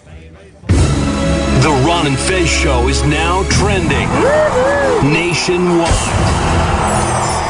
Trending in the USA. Hashtag World Cup my balls. Lou in New Jersey, you're on the Ron and Fez show. Let's go to Mike. Mike, what do you got? Hey, Ron. Going old school Coca-Cola style. I'd like to teach the hashtag World Cup my balls. Here is Mike in Queens. Old school, get your balls out. Hashtag World Cup my balls. Dave in Ohio. In the heat of the night, they stick to my leg. Hashtag World Cup my balls. John in Mississippi. I'm a non-practicing gay man. Hashtag World Cup my balls. It's like Fez. Lou, what do you got? Forza Italia. Hashtag World Cup my balls. Bill in Santa Cruz. A great breakfast before watching World Cup is corned beef hash. Tag my balls. Here is Larry. Larry, you're on the Ron and Fez show. Pele, more like Gayle. Hashtag World Cup my balls. Jeff in Mass. Bob De Niro says, what's this hashtag World Cup my balls coming to? Here is Bill in Boston. Bill. The American coach says hard work will set you free. Hashtag World Cup my balls. All right, let's read off the internets here. One person just writes, I don't know what it's about, but it's funny. Hashtag World Cup my balls. It's always funny when people who are not listening just see a hashtag pop up. World Cup, hashtag World Cup my balls, midfielder, more like MILF feeler. I don't understand the offside rules. Hashtag World Cup my balls. Is there a Zamboni? Hashtag World Cup my balls. Where's my Langos? Hashtag World Cup my balls. Hashtag K-corn. If I get a Chinese massage, will they hashtag World Cup my balls? During the World Cup, I will only be watching Brazilian fart porn fetish videos. Hashtag World Cup my balls. Topical. By curious hookers and bicycle kicks. Hashtag World Cup my balls. And ladies and gentlemen, keep it going because you are trending. The Ron and Fez show is now trending nationwide. You should all be proud of this one. Hashtag World Cup my balls is up and going. And really, they should even go on without us because this one works, I think, for any... When the kids get home, they're going to love this one. Dave in Ohio. Where are all those stupid horns from the South Africa World Cup? Hashtag World Cup my balls. Castor Troy. Has anyone seen my brother Pollux? Hashtag find Pollux. Let's go over here to Missy. You're on the Ron and Fez show. Is Fez going to red card Chris Stanley after he hashtag World Cups his balls? Rob in New Jersey. Where balls to the face is an accepted defense. Hashtag. Boner in Boston. Boner in Boston. Let's move on to Mike. Mike. To the windows, to the walls. Hashtag World Cup my balls. Yeah. Rob in Florida. You're on the Ron and Fez show. Let's see that other F word, Lionel Messi, dribble around the Seahawks defense. Hashtag World Cup my balls. That is true. They'd be on him in a fucking heartbeat. 866-RON-0-FEZ. 866-RON-0-FEZ. Let's go back to the Twitter. The tightest goal in all of radio. Hashtag World Cup my balls. Soccer, I don't even know her. Hashtag World Cup my balls. Are the Jews allowed at hashtag World Cup my balls? World Cup my balls? Why not Chris Stanley Cup my balls? Do you think Black Twitter will find hashtag World Cup my balls? The Brazilian beaches hardly have any corpses on them. Hashtag World Cup my balls. Remember the Metro stars? LOL, me neither. Hashtag World Cup my balls. When you pee in my butt, please, hashtag World Cup my balls. After 3 hours of play, the score is 1-0. Hashtag World Cup my balls. 866-RON-0-FEZ. 866-RON-0-FEZ. It happened fast. It happened quick. It's now the number one trend in the USA. The Ron and Fez show is now trending nationwide.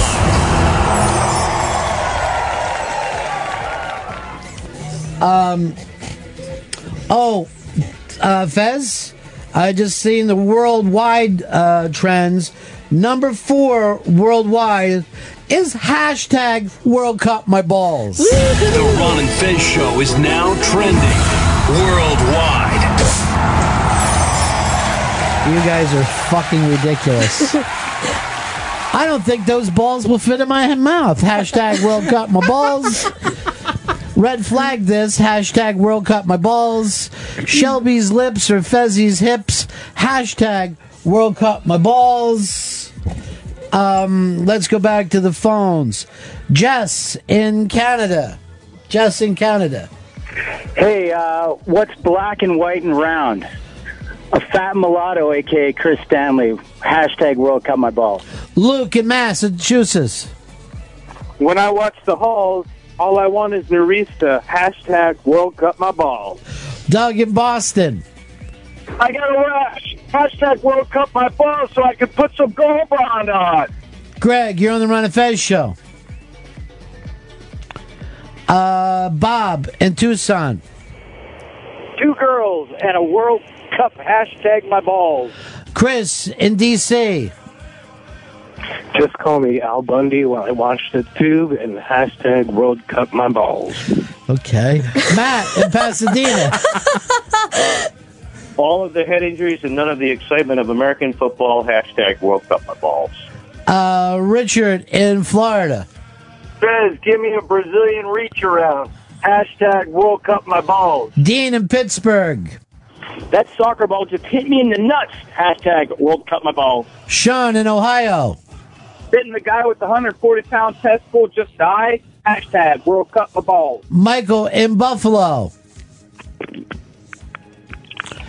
Steve in Texas. I'm drunk already. Hashtag World Cup my balls. I believe you. Sean in North Carolina. Topanga had some tickle bitties on. Boy meets hashtag World Cup my balls. This is terrible. Bill. Unscreened phone calls, more like hashtag World Cup my balls. Dave in D.C. I can smell the monkey ass from here. Hashtag World Cup my balls. Trent. Yeah. I don't remember eating any corn. Hashtag World Cup my balls. World Cup My Balls has now moved up to number 3 worldwide. And I just love the idea that some kid in England putting on Twitter, all excited, looking for the World Cup people to talk to, and it's hashtag World Cup My Balls. The Ron and Fez show is now trending worldwide.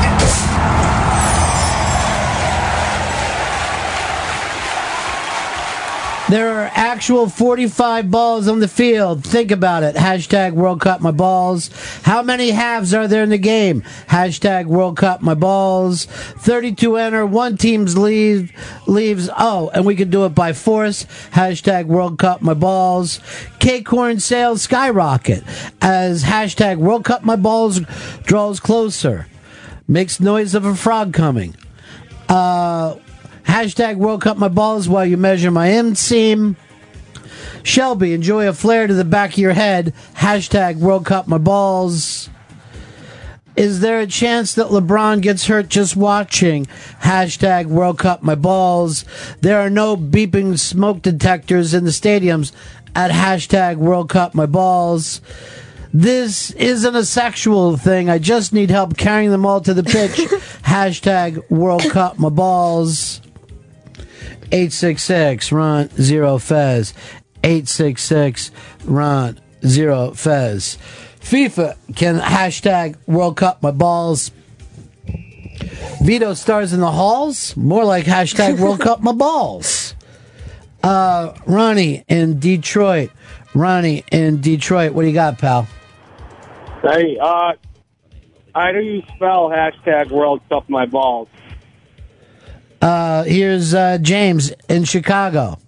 What the fuck is injury time? Hashtag World Cup My Balls. Michael in Buffalo. Kicked my cat over the falls. Hey there, hashtag World Cup My Balls. Mike in New York. Long and tan and cool and lovely, the girl from Ipanema can hashtag World Cup My Balls. Great. Jeremy. All right. Better check for an Adam's apple. You might accidentally hashtag World Cup My Balls. Greg in Florida. The reason why I like foosball better than soccer? No running. Hashtag my foosballs. Greg in Kansas City. Yeah, how are they gonna get this done when you can't use your hands and this shit fucking trending? Hashtag World Cup My Balls. Ian in New Jersey. Ghana, more like gonorrhea. Hashtag World Cup My Balls. James in Colorado. I put my condoms on my shaft and my nuts, so hashtag World Cup My Balls. Let's go over to Bill. Bill in Kansas. Bend it like Beckham did when he put it in Pasha's ass. Hashtag World Cup My Balls. 866 Ron Zero Fez. 866 Ron Zero Fez. I'll just read some of these because some of these people are just trying to figure it out. Fuck, this is a nice hashtag. Hashtag World Cup My Balls. Nos trending tapas munidas. Hashtag World Cup My Balls. I don't have no idea what that means. Let the diving begin. Hashtag World Cup My Balls. No one gets along better than soccer fans and riot police. Hashtag World Cup My Balls. USA 1, Ghana 0, 14 dead. Here's a guy who just wrote, tomorrow is Friday the 13th, and my country is playing against Australia. Hashtag World Cup My Balls. I wonder, see who's playing against Australia tomorrow. And we'll see what country picked up on that one. Chile. Oh, nice. But I'm sure the Olympics will be spectacular. Hashtag World Cup My Balls. Earth gave me a back rub. Then hashtag World Cup My Balls. Pete in Alabama. What do you got, pal? Fezzy, please hashtag World Cup My Balls. John in New Jersey. Screw the Vuvuzela. I'm playing a K-Corn. Hashtag World Cup My Balls. David, North Carolina. Obama's big boner loves hashtag World Cup My Balls. Jeff in Austin. Soccer, I don't even know her. Hashtag World Cup My Balls. Austin. Hashtag World Cup my balls. Slowly I turn, step by step, inch by inch. T-Bone in Boston. Give me 2 good coughs. Hashtag World Cup my balls. Chris in Nebraska. I just got Pele, and she didn't even hashtag World Cup my balls. All right, let's read some more of these. Hashtag World Cup my balls is trending? Oh, my God.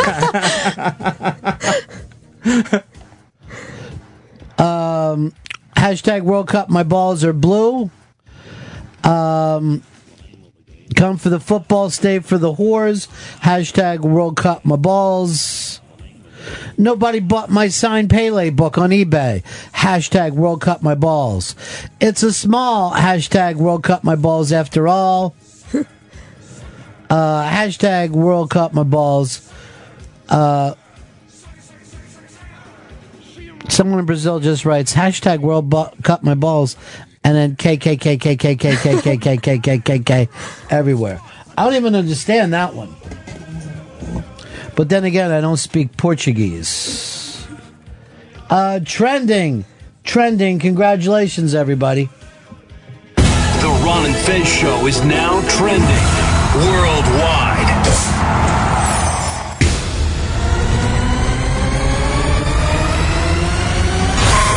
Comedy hits. Channel 99. This is the best of Ron and Fez. On Raw Comedy Hits. Channel 99.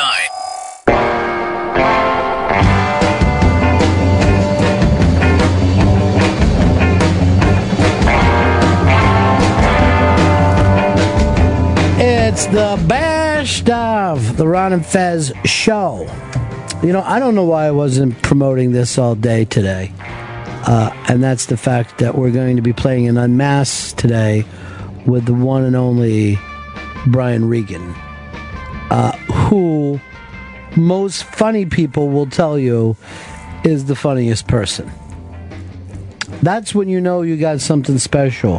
When funny people say, if you ask funny people, hey, who's funny? And they say your name. Regan's earned that. Earned it. This was actually years ago, right? About 5-6 years ago? Yeah. That's the last time I saw Brian. I've known Brian for over 25 years. Jesus. So, you say Jesus like that, Chris? Like, it's an awful thing. It's a nice thing when people know each other throughout decades. All right? Okay. I didn't mean it negatively. Yeah, but you're living like fucking hand to mouth, life during wartime, you know? You travel at night. You're constantly changing your name, your look. You can have this relationship that I have with Brian. See, I'm going to listen to this and try to build that decades-long relationship. I do not like to laugh at all. I don't like to laugh hard because that makes me feel like I've lost control. If you listen to this Unmasked, you will hear me laugh so hard that I have no control. He makes me laugh as if I'm a baby and like he's a funny rattle, like a monkey with a rattle in front of a baby. That's how I felt during this Unmasked. It is Brian Regan, the funniest man alive. And this is Unmasked with Brian Regan. This is the best of Ron and Fez. Ron and Fez.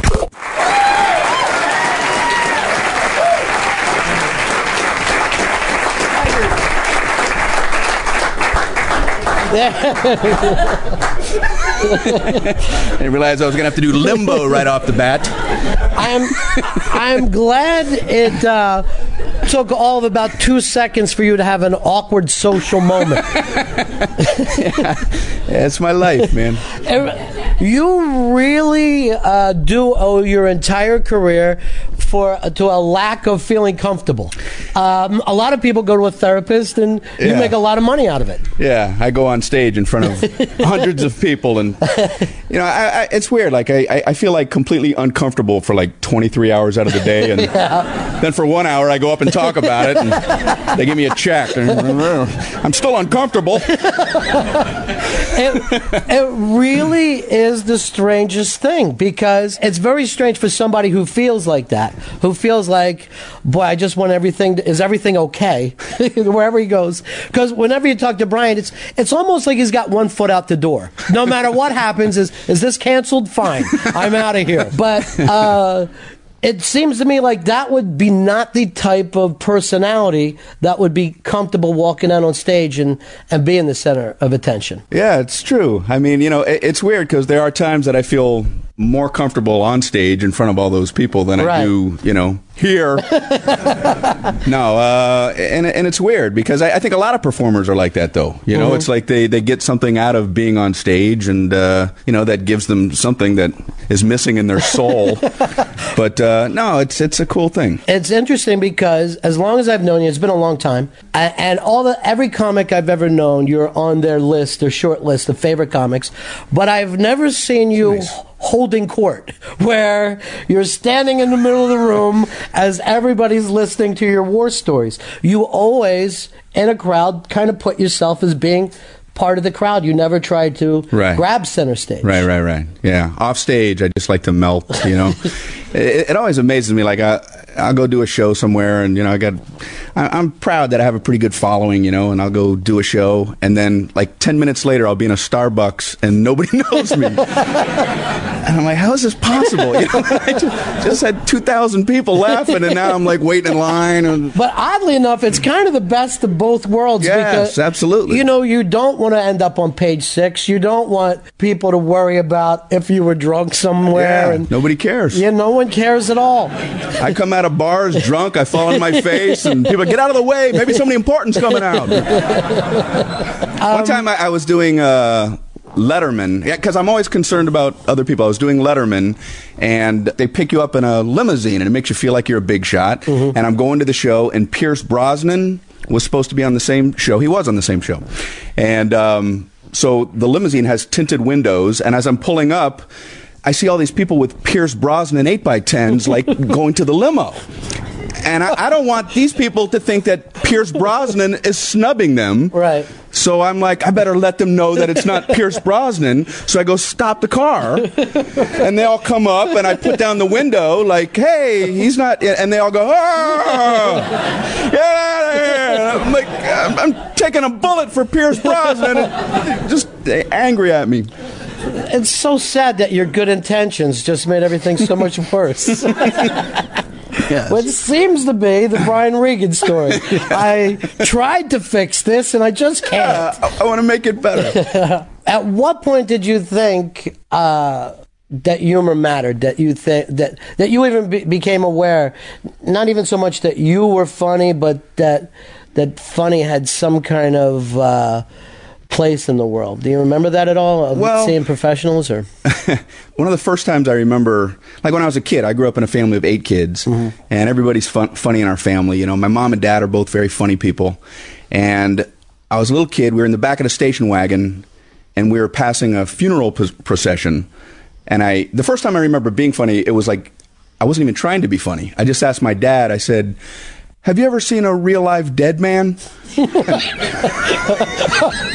And he just started laughing. I don't even know what I'd said, Have I seen what? I said, have you ever seen a real live dead man? He goes, I can honestly tell you, I have never seen a real live dead man, son. I don't know where you get these thoughts. And I'm like, I don't know where I get them either, Dad. You still haven't answered the question. So you weren't rewarded with a good feeling, right? Even then, your humor makes things feel even more awkward. My dad has a very, very great sense of humor, but very dry. He says things with a straight face, and you don't know if he's joking or not. I remember one time we were in the car, and we were passing like this restaurant, and there was I was looking out the window and saw a bunch of logs lined up or piled up, I guess they were using them to cook at this barbecue place. And my dad was looking straight ahead and said, wow, look at all this traffic. Well, I was looking at the logs, and I said, "Oh," and I was a little kid. I said, "Is that traffic? The logs?" And he goes, "Yeah, son. Yeah, that's traffic." So I thought traffic was logs for like 2 years, and he'd come home from work. Boy, there's a lot of traffic today, Marie. And I'm like, why is my dad obsessed with logs? You know. And I found out, I think 6 months ago, that logs, not actually traffic. I can't picture you being the class clown disrupting the class yelling stuff. When I was in grade school, I remember we had one class where there was a closet up in front of the class. And I went and hid in there, like, during lunch. And then when we came back from lunch, the teacher came back in. And the class, they were all in their seats, and I was in the closet, and she came over to where, like, she had to write some stuff on the board, and I just opened the closet and just kept, like, doing this behind her head, moving my arm up and down, and everybody was laughing, and I'm in the closet. I don't even see it, and I'm going, I love this feeling. Well, sure. You have that kind of wit as a young man. The way I crafted that joke.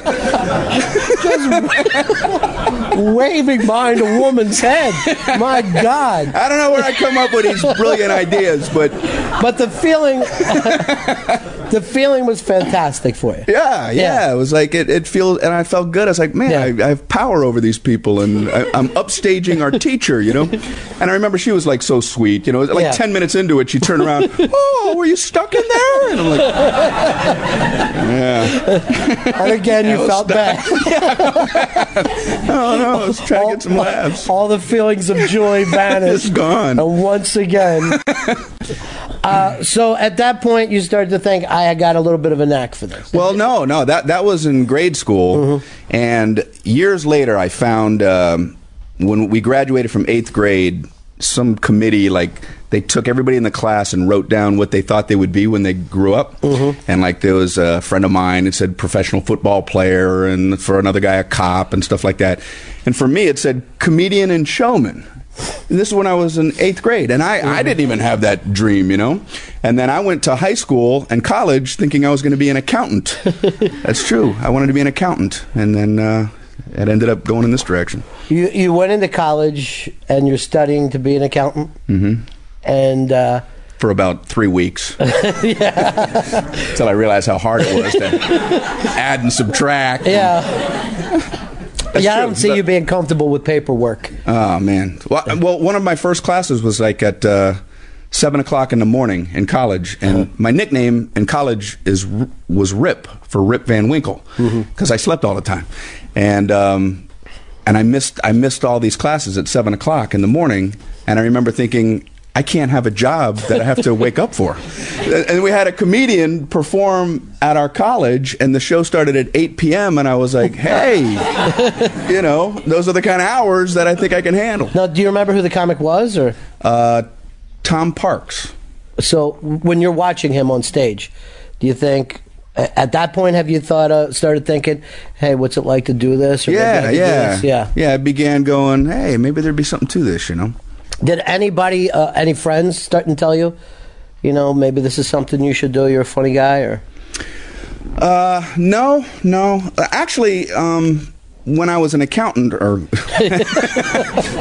when I was thinking I would be an accountant, I got all disillusioned, you know. I played football, too, in college. I went to my college football coach and said, I don't know what I'm doing here.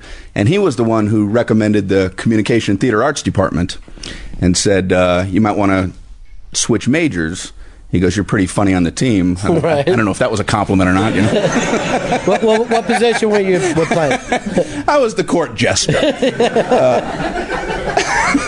Had a funny hat. And I'd dance around. No, I was a wide receiver. And had the hands of a comic. Right. So I switched majors, and one of my first classes was a speech class, and we had to give 5-minute speeches once a week in front of the class, and my first one, I tried to make it like humorous, you know, and there was only like, I guess, the size of a class right here, and And I got everybody going with this 5-minute thing, and I remember going, man, I love this feeling, you know? And I used to live for these 5-minute speeches. I mean, it was just like, that's what really got me thinking about how much I enjoyed it, you know?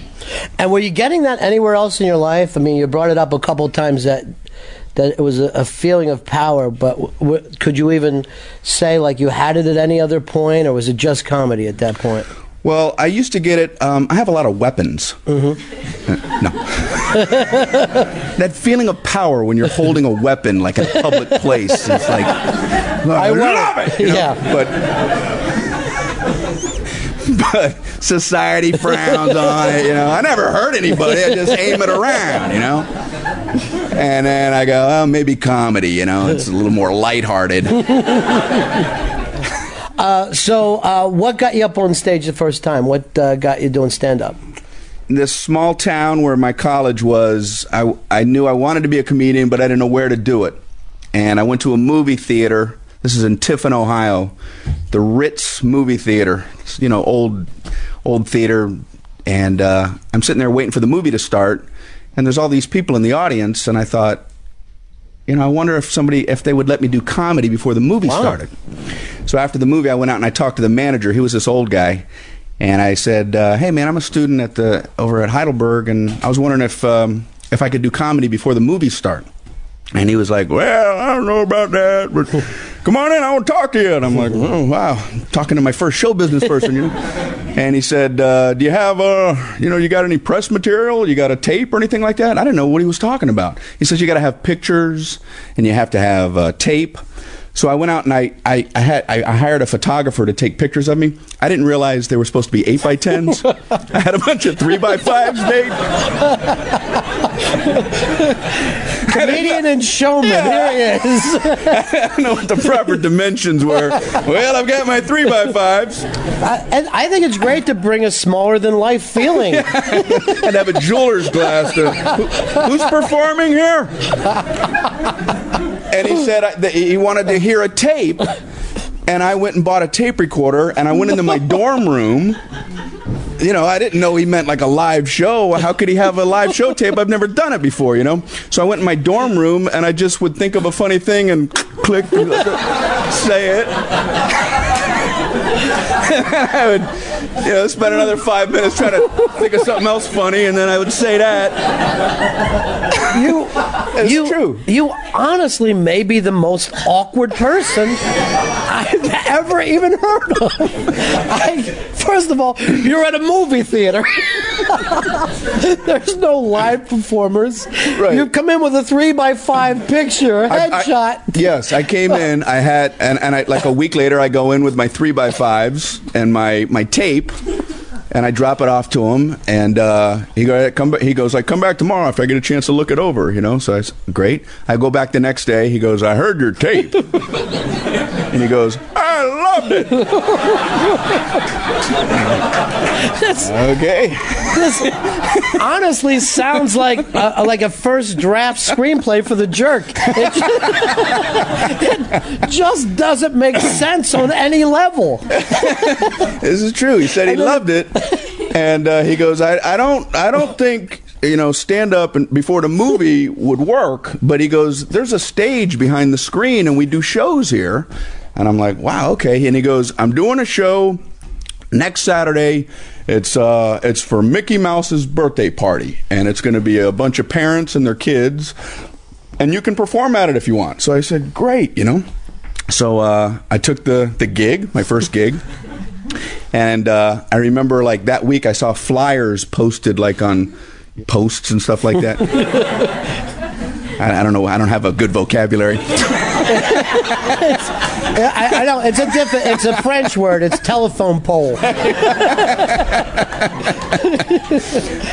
don't know how to complete that sentence. I saw flyers on places where flyers would be posted. On poster. And I'm looking at these, and it's like Mickey Mouse's birthday party. I'm like, wow, that's where I'm performing. And they had like, there's going to be cartoons, balloons, and then they had, it said, in person, comedian And I'm like, in person? I've never, like, this would mean something to some. Oh, he's going to be in person? In person comedian Rip Regan, which, Rip was my name at the time. And then next to it, in a big star, free piece of birthday cake. I was outbilled by a piece of cake. I was like, I was this big and then a cake, So we go endure the guy in person and we get a free piece of cake. So that was the first show. No one was laughing, and the adults weren't laughing, the kids weren't laughing. The kids got bored and started running up and down the aisles, and they started popping balloons and stuff, to fill the time, the void. And the old guy, the manager, came into the theater and started yelling at them, "Sit down! Show the man respect!" And I'm like, oh my gosh.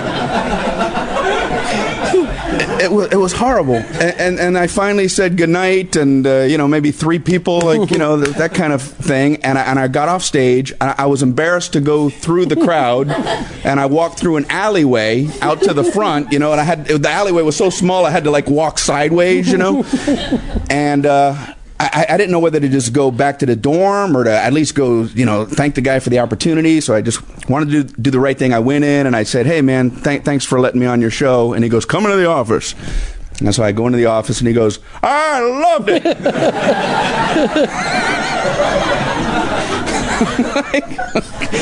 Were you in there? I have a feeling he was a pedophile. I cannot imagine, because for you to be where you are here today, you've got to be the longest shot that's ever come in the history of comedy. I can't imagine a worse opening gig. It was terrible. And the guy, he gave me $10. I wasn't expecting any money. He goes, "Here, $10, And I was like, oh my gosh, I'm getting paid. And he goes, "I'm going to tell you something. There was a talent scout in there. So don't be surprised if you get a phone call." I still haven't gotten that call. I'm still waiting. I check my messages every day. "Hey, Rip Regan from the Ritz movie theater? Yeah, right. Can you get me in touch with that piece of cake?" Wow. I honestly, that's the most pathetic story I've ever heard in my life.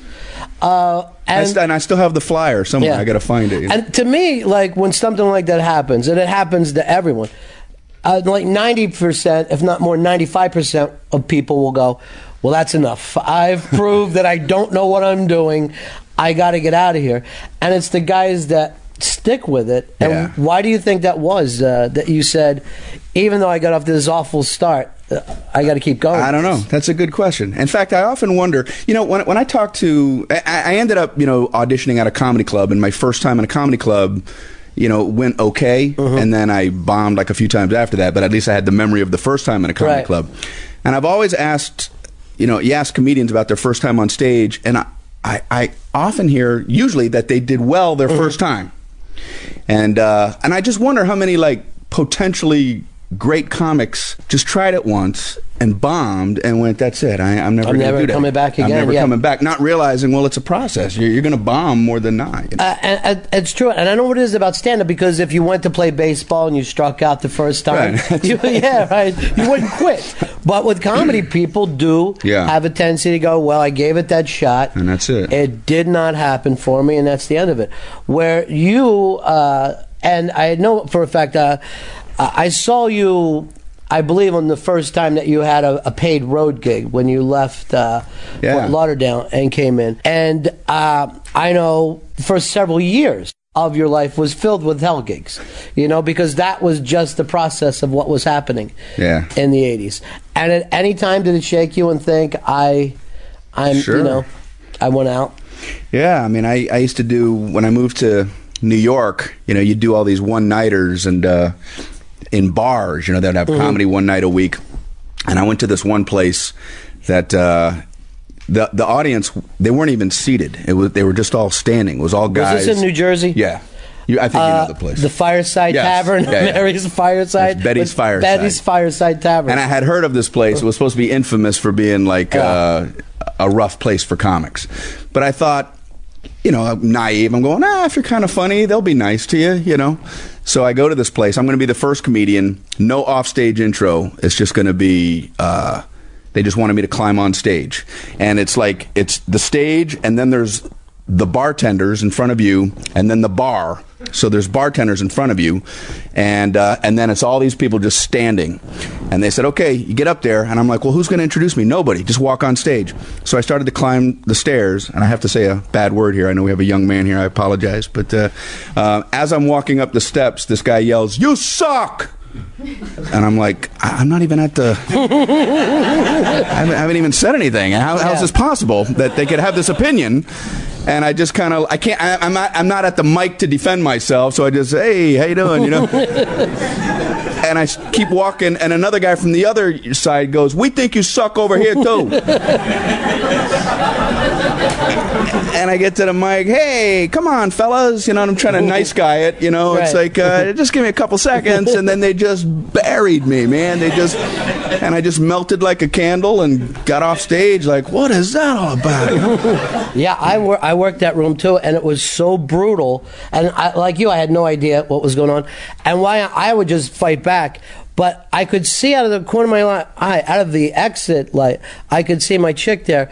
And I saw her holding our car keys. Like, don't get money, jump off, and we'll be in the car before they kill us. Because it was like Christians and lions in that room. Yeah, it can be rough, man. And I know you've been stiffed, and in the early stages that where you'll do good shows, and you know the owners disappear, and it's just.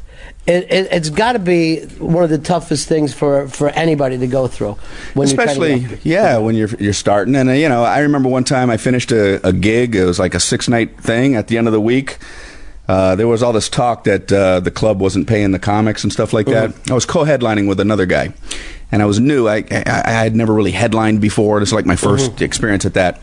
So that guy goes into the office first, and he comes out, and he goes, "I got my money, man. It was all in 1s and 5s, but I got it." And I'm like, well, if they're down to 1s and 5s with him, what could possibly be left? So I go back, I go into the office, and they're like, "How much do we owe you?" And I told them, and they said, "Well, you had some drinks at the bar, right?" And I'm like, "Oh, no." And I'm like, "Yeah." And they deducted the price of that, and so I'm thinking, as long as they give me, you know, my money, and the guy goes, "Okay, so it's this amount, right?" And I said, "Yeah." And he goes, "Okay, we'll get that to you." And I was like, well, I need it now. And he's like, well, we don't have it. And it 2 weeks of phone calls. And every time I would call, I would hear the owner pick up the phone, and he would pretend like he was other people. And I called one time, and he's like, "Hello?" And I know it's him. And I said, "Hey, this is Brian Regan." And he's like, "Oh, no, this is Gordon, the busboy." Like, who would answer the phone like that? And I didn't want to like let him know that. And I was Gordon, can you tell John that Brian called? And 2 weeks, and finally, 2 weeks later, I was back in where the club was, and I go like in the middle of the day. I figured that was the only way to get paid. Right. I go in. There's like 5 cop cars out front, and I walk in, and I see the owner like, "Hey, Brian, how you doing? I'll be with you in a second." He's talking to like 3 cops. And I asked somebody else, I said, "What's going on?" He goes, "A comedian came in today and asked to get paid, and the owner punched him in the face." And I was like, "Hey, great." That's why I'm here. But it worked out great because the cops were there, and he didn't want to, like, you know, have a second, you know. So he was like, "How much do I owe you?" And he just paid me everything, you know. As soon as you said John, I knew exactly who it was. Yeah, it's a sad thing. Say the last name. But we used to call him Johnny Cash because you could never take a check from him for any. He would write a check out for anything. I could either give you $100 or write you a check for $1 million. Doesn't matter to me. Take it with you and feel good on the way to the bank. It was a crazy time, but at least as if you were working, you know what I mean? You're out there on the road because the comedy club explosion happened, and you could go from very quickly to be able to get out there and work your craft. Where if it was 10 years before, you were down to 2 or 3 clubs in the whole country. Mm-hmm. And it was like that was few and far between. Most people like did the right thing and paid you at the end of the week, and not much, but you get enough to go to the next gig. I used to buy these 30-day Greyhound bus passes to go from city to city, and I was at a bus stop one time, I think Knoxville, Tennessee. The owner of the club brought me there like at 6 o'clock in the morning for my bus to the next gig, And the bus station, I had looked it up where the bus station was going to be. It was this old gas station out in the middle of nowhere. And there was like a rusty Greyhound sign just blowing back and forth in the breeze. And I'm like, yeesh, And the owner goes, I got to drop you off. I don't have time to hang around. So he drops me off. The gas station's closed. And it was like a cornfield across the way or some farm field. And I'm just standing there by myself. I'm like, the bus is supposed to be here at 6:30 or whatever. And at like 6:25, this Greyhound bus pulls around the corner, pulls right up. And I'm like, okay, great, the bus is here. The driver opens the door and goes, I've been driving this route for 3 years. You are the first person that has ever been at this stop. I'm like, what? And I had like my little bags. He goes, the bus is full, man. There are no seats, but you're welcome to get on, but you got to sit on the floor. So I get on the bus, and I'm sitting on the floor between people in these bus seats, and I remember thinking, I'm jealous of people sitting on a bus. I'm like, one of these days, I'm going to be living like them.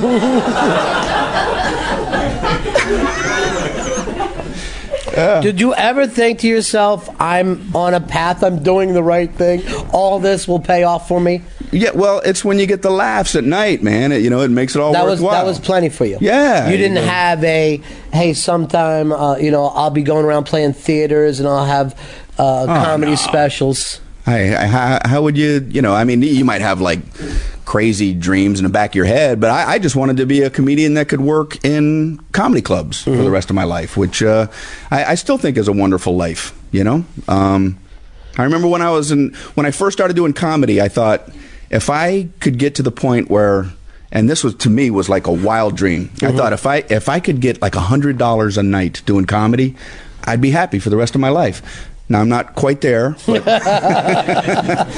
but that's all I ever wanted, just enough to pay my bills. And that would have been plenty. Even today, you'd be happy if that's where you were right now. Well, I've got a wife and kids now. I don't know if I came home. All sitting on the floor of the bus with you. Enjoy these Greyhound passes, kids.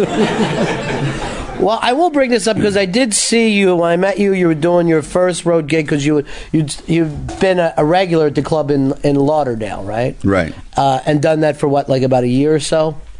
Like 2.5 years. And I remember when you came in, I think the first time I saw you, you had like 20 minutes material. And about 18 of those minutes were ready for TV already. And most of it, I think, made it to TV at some point and very rarely changed.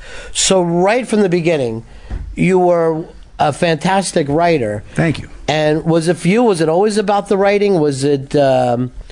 and really, even though I think that you've expanded, your stage persona or whatever, you were already on that place. Like it wasn't, you would be able to tell that you were on to the person that was going to become, No, I appreciate that, man. I mean, yeah, a lot of it is about the writing. I mean, for me, the fun in doing stand-up is making that connection with the audience where they're laughing at something that you thought of, A lot of times people will like come up and say, hey, you ought to try this joke. And it's like, what? I didn't think of it. I mean, that to me is like an empty feeling to say a joke I didn't think of and have the crowd laugh. It's like, well, that had nothing to do with my brain. You know what I mean? I like to have thought of the stuff. And, but it's weird. I've been doing it like a long time, and I still don't know what makes people laugh. You just got to try it, and sometimes it'll work, and sometimes it won't. I did a joke the other night, brand new joke on stage, thinking, hey, I know how to write. This will get a laugh. It got nothing, and it was road rage. I said, I think this is funny, but don't feel pressured to laugh because a whole theater the other night didn't laugh at it. So I said, I don't know. I think it's funny, but I said, "Hey, road rage, road rage is a big problem." But I'm glad I don't have that problem. I'm fortunate about that.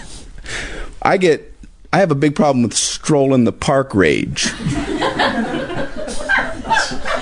In fact, a guy cut me off the other day, and I was like, "Hey, I take the road less traveled." See? Yeah. There's an example of me not knowing how to write. Yeah, that's going to take some work. You're really, you're going to have to take that one back a little bit. But I wonder, like, why in my brain do I go, I think that's funny as hell, and yet a whole group of people going, you are wrong. I don't care how much experience you have, you are dead wrong. Now, will you try to work that back in, or is that... I usually try to do it a few tries, but you know, I'll try it again reluctantly. I'm not gonna. Well, you could have sold it a little harder here. I think you don't want to start by saying no one ever laughs at this. You probably won't laugh. In fact, feel free not to laugh. That's not a good way to start a joke. You even limped in with your delivery. You were apologizing. I don't know if I want to do this. Yeah, you don't want to be apologetic for what you're about to say. Now, do you write off stage and then perform on stage? Do you? How? What's your process? I don't sit down and try to write anymore. You know, I mean, like if I sit down at a blank piece of paper or a blank computer screen, if I just sit there, no matter how long I sit there, it'll still be blank. That's not how I just kind of live my life. I just go do my things, and I'll be out in traffic. A guy will cut me off. I'll think about road rage and think of something hysterical. That's how I work. So, and one of the challenges that you have now is that the fans that you have, they know your material so well that you've got to keep bringing in new material all the time. Well, I like doing that anyway. But, you know, in fact, these DVDs, Brian Regan Standing Up, that was a special that we just did for Comedy Central. But now I'm like at the point where, you know, that hour, I do very little of that now. And that just came out like 2 months ago. Right. You know what I mean? Now I feel like I have to have a replacement hour. So if people saw that, I don't want them to come out and go, well, we saw all of this, you know. But it's where you're damned if you do, you're damned if you don't. You know, like if you don't do material, some people go, oh man, I wanted to hear this, I wanted to hear that.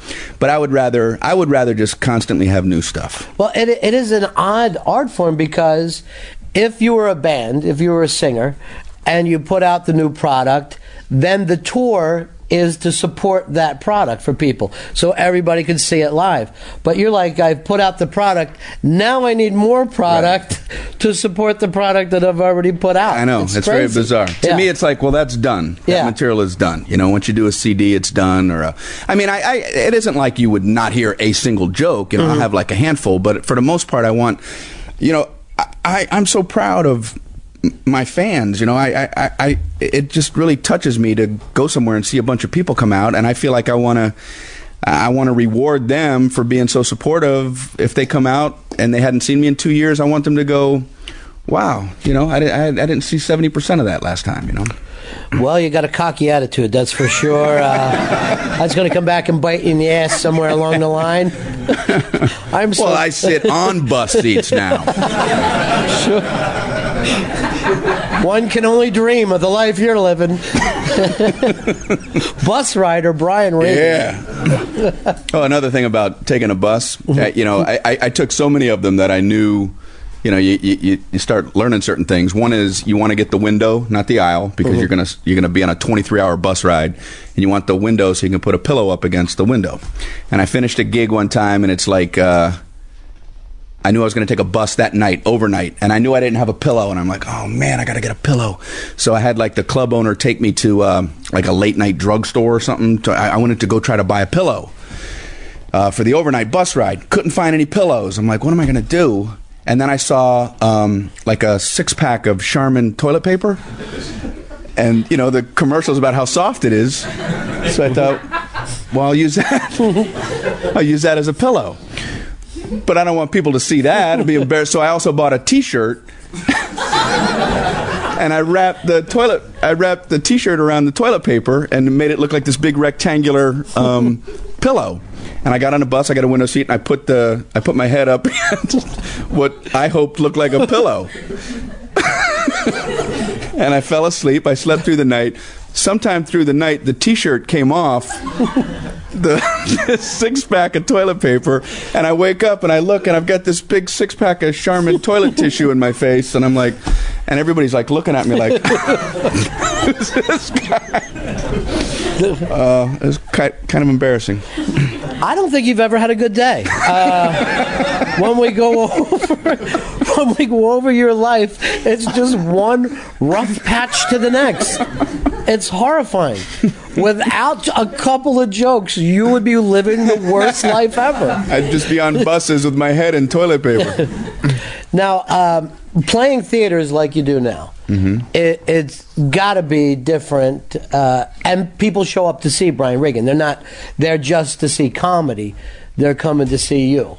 That's got to have changed everything for you. Sure. Yeah. I mean, it still blows my mind, man. You know, I try to like separate it from the real me. You know, it's like I like to go out on the road and do comedy, but then I go home and it's like I got a wife and 2 kids, and I just try to live like that normal life, and then I go back out on the road and I'll show up at a place and wow, you see the line out front. You know, it just I forget sometimes. Go, man, I have a little bit of a following here, and it feels tremendous.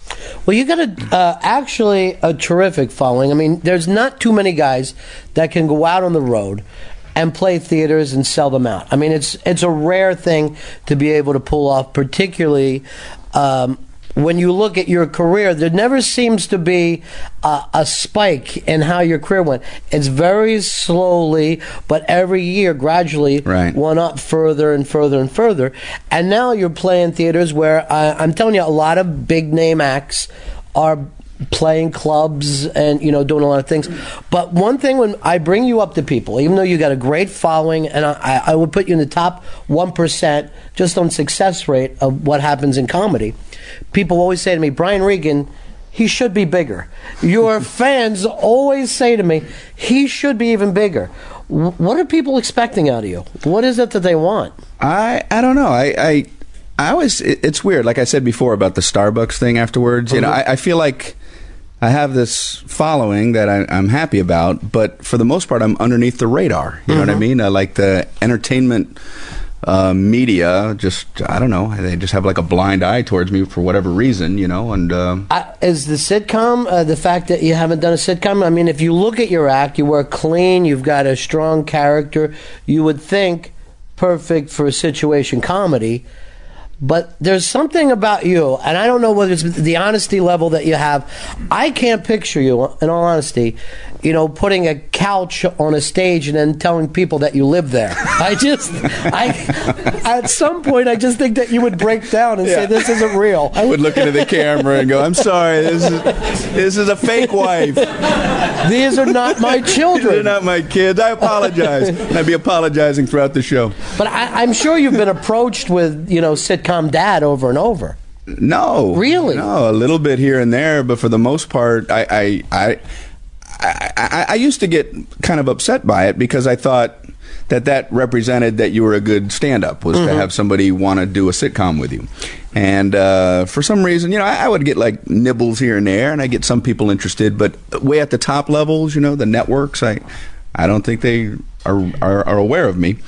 But the whole point to me of getting that was so that I could get to the point where I could play in theaters anyway. I mean, stand-up was always the end result. And I was lucky enough to open for Jerry Seinfeld a couple times. Right. And I saw the following that he had because of the sitcom. And to be able to perform in these theaters in front of these tremendous fans of his, that was my dream. I was like, I want to get a sitcom, so I'll get a following, so I can play in theaters. And then along the way, I got lucky enough where I didn't need the show. So right now, I don't really care so much about a sitcom. I just want to do this forever. When you opened for Jerry Seinfeld and you kind of toured with him for a while, he was talking about, and I don't know if you said this publicly, but he said it to a friend of mine who brought it back to him. He was watching your act, and at that point, when you would do a joke, you would used to crouch down and do another joke. You would tag it and then get smaller. And Seinfeld said that you had the smallest strike zone in comedy because you would stay with it. Oh, man. But you always, we talked about your material, but you're very physical comedian as well, so you kind of work in both things. Well, you'll work your material, but then you're physically playing stuff out. It kind of, some of your stuff, the way you move on stage, it even reminds me of Steve Martin, and yet people pay more attention to the material, I think, than the way you're performing it. Well, I try to, first of all, thanks for all that. I try not to pigeonhole myself, though, I mean, I think most comedians, as soon as they start to get identified by something, they go, oh, wow, maybe I should continue to go in that direction. And maybe if I was smart, I would think like that. I don't like to think like that. As soon as people start defining me, I write away from that. I don't want to just be one thing. For a while, people go, oh, you're the guy who always feels stupid on stage. And it's like, all right, well, then I'll write other kinds of jokes. I write other jokes, like road rage jokes. And, no, but I write more observational stuff or things about the world. I want to be able to explore a wide variety of things and styles with my comedy. That's interesting, because you seem to be a guy who likes to give the audience what they want. I can't think of too many comics that I've ever seen anyone yell requests for material for. I mean, it's really an astonishing thing when they go, I love this bit so much, I want to hear it again, even though it's no longer part of your act. So for you to back away from something that's working, there's a little bit of a rebel streak. Well, it used to be, once I did bits, they were pretty much gone. You know what I mean? And when I worked in comedy clubs, it was just always turning the material over. It was always new. But now that I'm playing these theaters, I'm realizing a lot of people who are coming out are seeing me for the first time, and they do still like to hear some of the older stuff. But I want to do newer stuff. So I kind of, it's worked out where I go on stage, I do about an hour, and it's kind of like the stuff from the last couple of years, new stuff. And then at the end of the show, there's like an opportunity where people, shout out older stuff, and it's kind of fun to do that. I'm trying to think of another comic. Maybe it happened with Seinfeld, I'm not sure. But it's very rare for anyone to yell out people's material at them. It's very flattering, What's bad is when they yell out other comedians' bits. Do some Pryor! Well, I know it's one of the things that's... Do something other than what you've thought of! Yeah.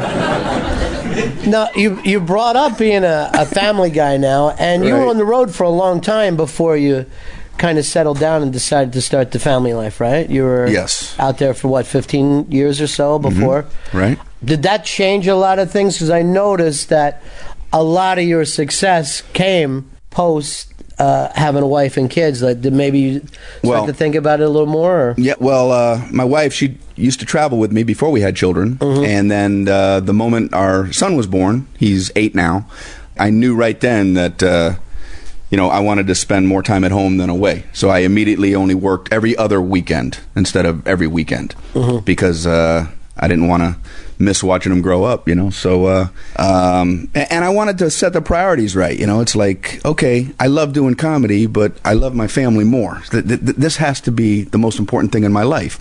And then I think probably subconsciously, if you're happier, you end up, working better as a comedian too, You got to think that's got to be the oddest thing in the world for a child, to see people lined up to hear their dad talk. At night, I like to put him to bed, and he'll go, "Tell me a joke from your act," And I'll go, "Oh, okay," and then I'll start to tell him a bit, and I am so nervous. It's like I would rather bomb in front of 2,000 people than my own boy. I don't want to do what I think is a great bit and have him go, "You got any other jokes?" Yeah. People laugh at that, Daddy? Yeah. Believe it or not. Pop the road rage bit is not... I'll never tell him that. He's never going to hear that joke. At all. This is your son going, I can't believe this. I'm not going to be able to go away to camp. I heard the road rage joke. And you work clean. What purpose? Because you didn't always work clean. You always, you experimented in working a little blue for a while, right? Not fully. I mean, I used to have a handful of dirty jokes. When you play those rough rooms, like I was talking about before, you want to survive in them. I used to have, a joke that I opened with that had a dirty word and a joke that I closed with that had a dirty word. And then I had a floating dirty word joke that I would put in the middle when I needed to get the crowd back. Sure. So I would open, get their attention, and then do the stuff that I wanted, and then gradually lose them, and then throw the other dirty word, and then like do all the stuff I liked, and then close with a thing, and people come up after the show. Man, I love those dirty word jokes. Yeah, jeez. But what's the reason? Is it uncomfortability? Are you worried that somebody could be offended? To me, it's just a personal challenge, man. I don't think it's loftier than any other kind of comedy. There are guys who work blue or dirty and women as well who I think are brilliant. I really do. I think comedy's like music. There's a lot of things that happen under the music umbrella, and it's the same with comedy. I just happen to like to explore this way, you know? It's like I want to see how hard I can get people laughing without hitting these buttons, you know? Because people laugh at those words sometimes when the joke, I think, sometimes isn't that funny. Time to ask you some questions. I want to also plug the fact that you're touring the country and find out about the tour, BrianRegan.com. You've got your own .com. Are you the webmaster there? Are you keeping up with things? Or? No, I've got great web people that actually do that, so that's cool. Is there a message board on there? Or are people talking about you? There's a guest book. Is there really? No, is that tough for you to go in and read what people have to say after the fact? Oh, yeah. You know, because you're like, you can get like 9 good comments, and then you have one, you go, hey, what's the matter with this guy? You know? So, and I don't read it all the time. I try not to be self-indulgent, you know what I mean? It's like, I'll read like 3 comments and go, I got kids out there I can go play with. And, I mean, you're reading stuff about myself, you know? So, I try to keep that like in the back of my mind, you know. Yeah, God forbid that you shouldn't enjoy some of the kind things people say about you. Well, I do read a lot of them. I don't want people to post thinking that I am not interested, but you know, I just don't like to swell my own head, you know. It is so interesting to me, though, that a guy who will travel around the country working in front of thousands of people at a time says the last thing I want to do is swell my own head. The Brian Regan is written across the marquee. We had Carlos Mencia do this show not too long ago, and he was saying that he had set some kind of records in merchandising. And I'm thinking, I can't see you with making Brian Regan T-shirts. Have you ever been through that where you're out selling your T-shirts after the show? I don't after a show myself, but I do have like stuff that is on the web page. I've always been like reluctant, you know. I used to have the CD, obviously, and then I have a DVD that came out a few years ago called I Walked on the Moon, and then there's this most recent one. And then I had like so many people ask about T-shirts and that sort of thing, and it's like I always thought, wow, you're crossing a line there, you know. But now I do have a couple of T-shirts with like, you know, old punchlines, U2, and Take Luck on them and stuff like that. And you know, hopefully I'm not like selling myself out too much. But I want a hat. That's the first thing. I say we go after Mencia right now, and we start to try to out-merchandise them. All right. We're going to give some folks a chance to come over and ask some questions. You stay clean in your act, but I was wondering if you come up with jokes from time to time still that you just deem too dirty. That's kind of funny. That you write things in your head that Brian Regan cannot perform. Yes, and it's stuff that's funnier than the road rage joke.